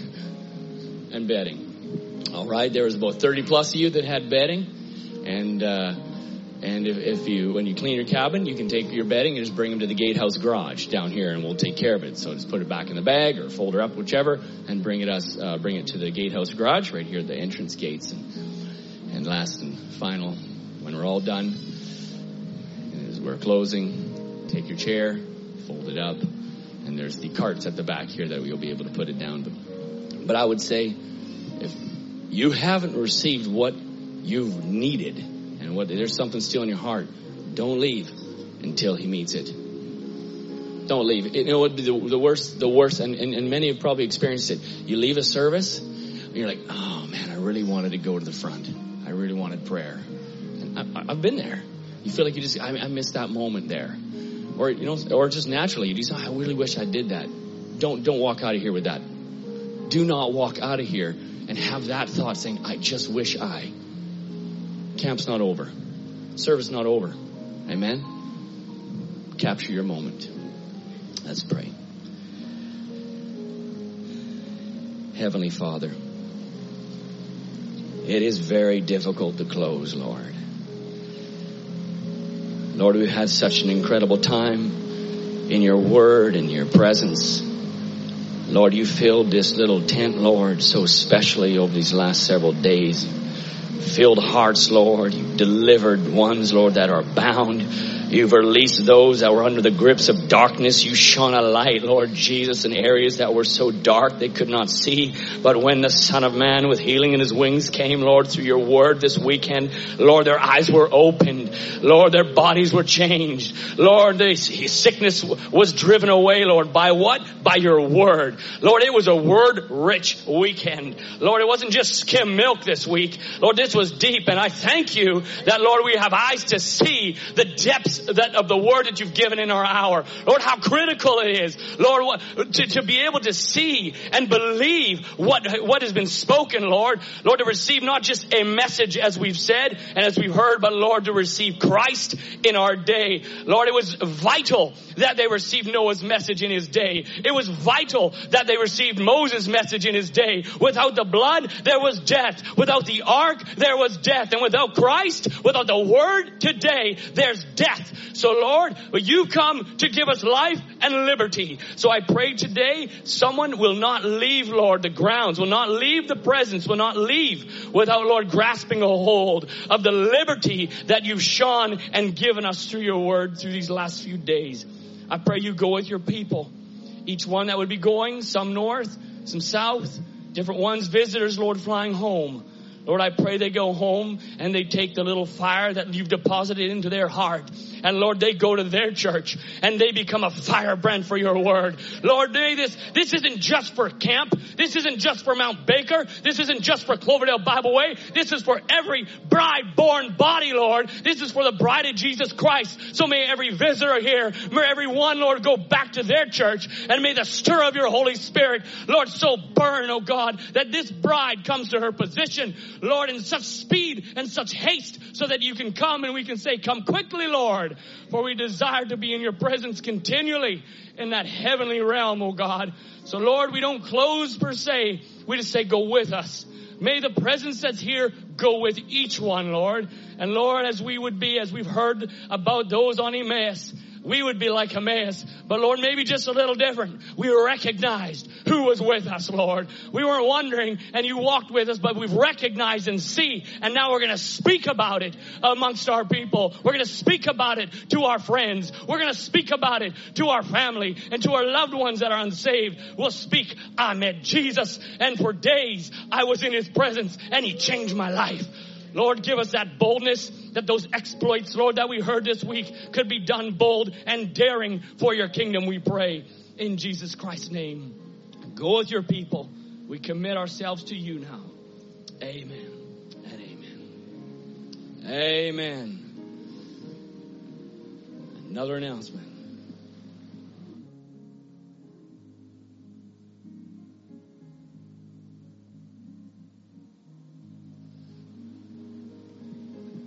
You're hungry, there'll be lunch. I know some have maybe come on grounds. I know some brought some food for a picnic. That's fine. If you did not, we have food for everybody that's here on grounds. Yeah, campers, just let all those that are campers just jump in first, and then those that have come on grounds just come in behind them there, and we'll have food for everybody that's come on grounds here. Spiritually fed, and now we'll naturally feed you. Amen. Amen. And we'll go straight to the baptism. Is there a song that we can close on? I just feel like we need to close on a song. Okay. All right, Brother Yomi, this is for you. You're hearing me? Death hath no terrors for the blood-bought one. Oh, glory, hallelujah to the Lamb. We sang this a little bit ago, and it's a good song. It's an old-fashioned song. Sing it with some old-fashioned fervor. All right? Death hath no terrors for the blood-bought one. Oh, glory, hallelujah to the Lamb. Where the boasted victory of the grave is done. Oh, glory, hallelujah to the Lamb. Oh, let's sing Jesus rose from the dead. He rose triumphant as he said. He snatched the victory from the grave. Rose again our souls to save. Oh, glory, hallelujah to the Lamb. Our souls die daily to the world of sin. Oh, glory, hallelujah to the Lamb. Well, by the Spirit, power as He dwells within. Oh, glory, hallelujah to the Lamb. Oh, Jesus rose from the dead. He rose triumphant as He said. He snatched the victory from the grave. Rose again our souls to save. Oh, glory, hallelujah to the Lamb. Verse 4. Press forward to the heavenly land. Oh, glory, hallelujah to the Lamb. Oh, we will nor mind the troubles met on every hand. Oh, glory, hallelujah to the Lamb. Let's sing it now. Jesus rose from the dead. Oh, He rose triumphant as He said. Oh, He snatched the victory from the grave. Rose again our souls to save. Oh, glory, hallelujah to the Lamb. He snatched the victory from the grave. Rose again our souls to save. Oh, glory, hallelujah to the Lamb. Let's sing that last line. That is the line that we can leave on our lips as we walk out of this tent. Oh, glory, hallelujah to the Lamb. And let that be on our lips right as we walk to lunch. You see your next to your fellow camper. Oh, glory, hallelujah to the Lamb. Anthony, glory, hallelujah to the Lamb. And just go praise Him. Oh, glory, hallelujah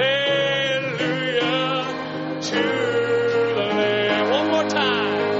Oh, glory, hallelujah to the Lamb.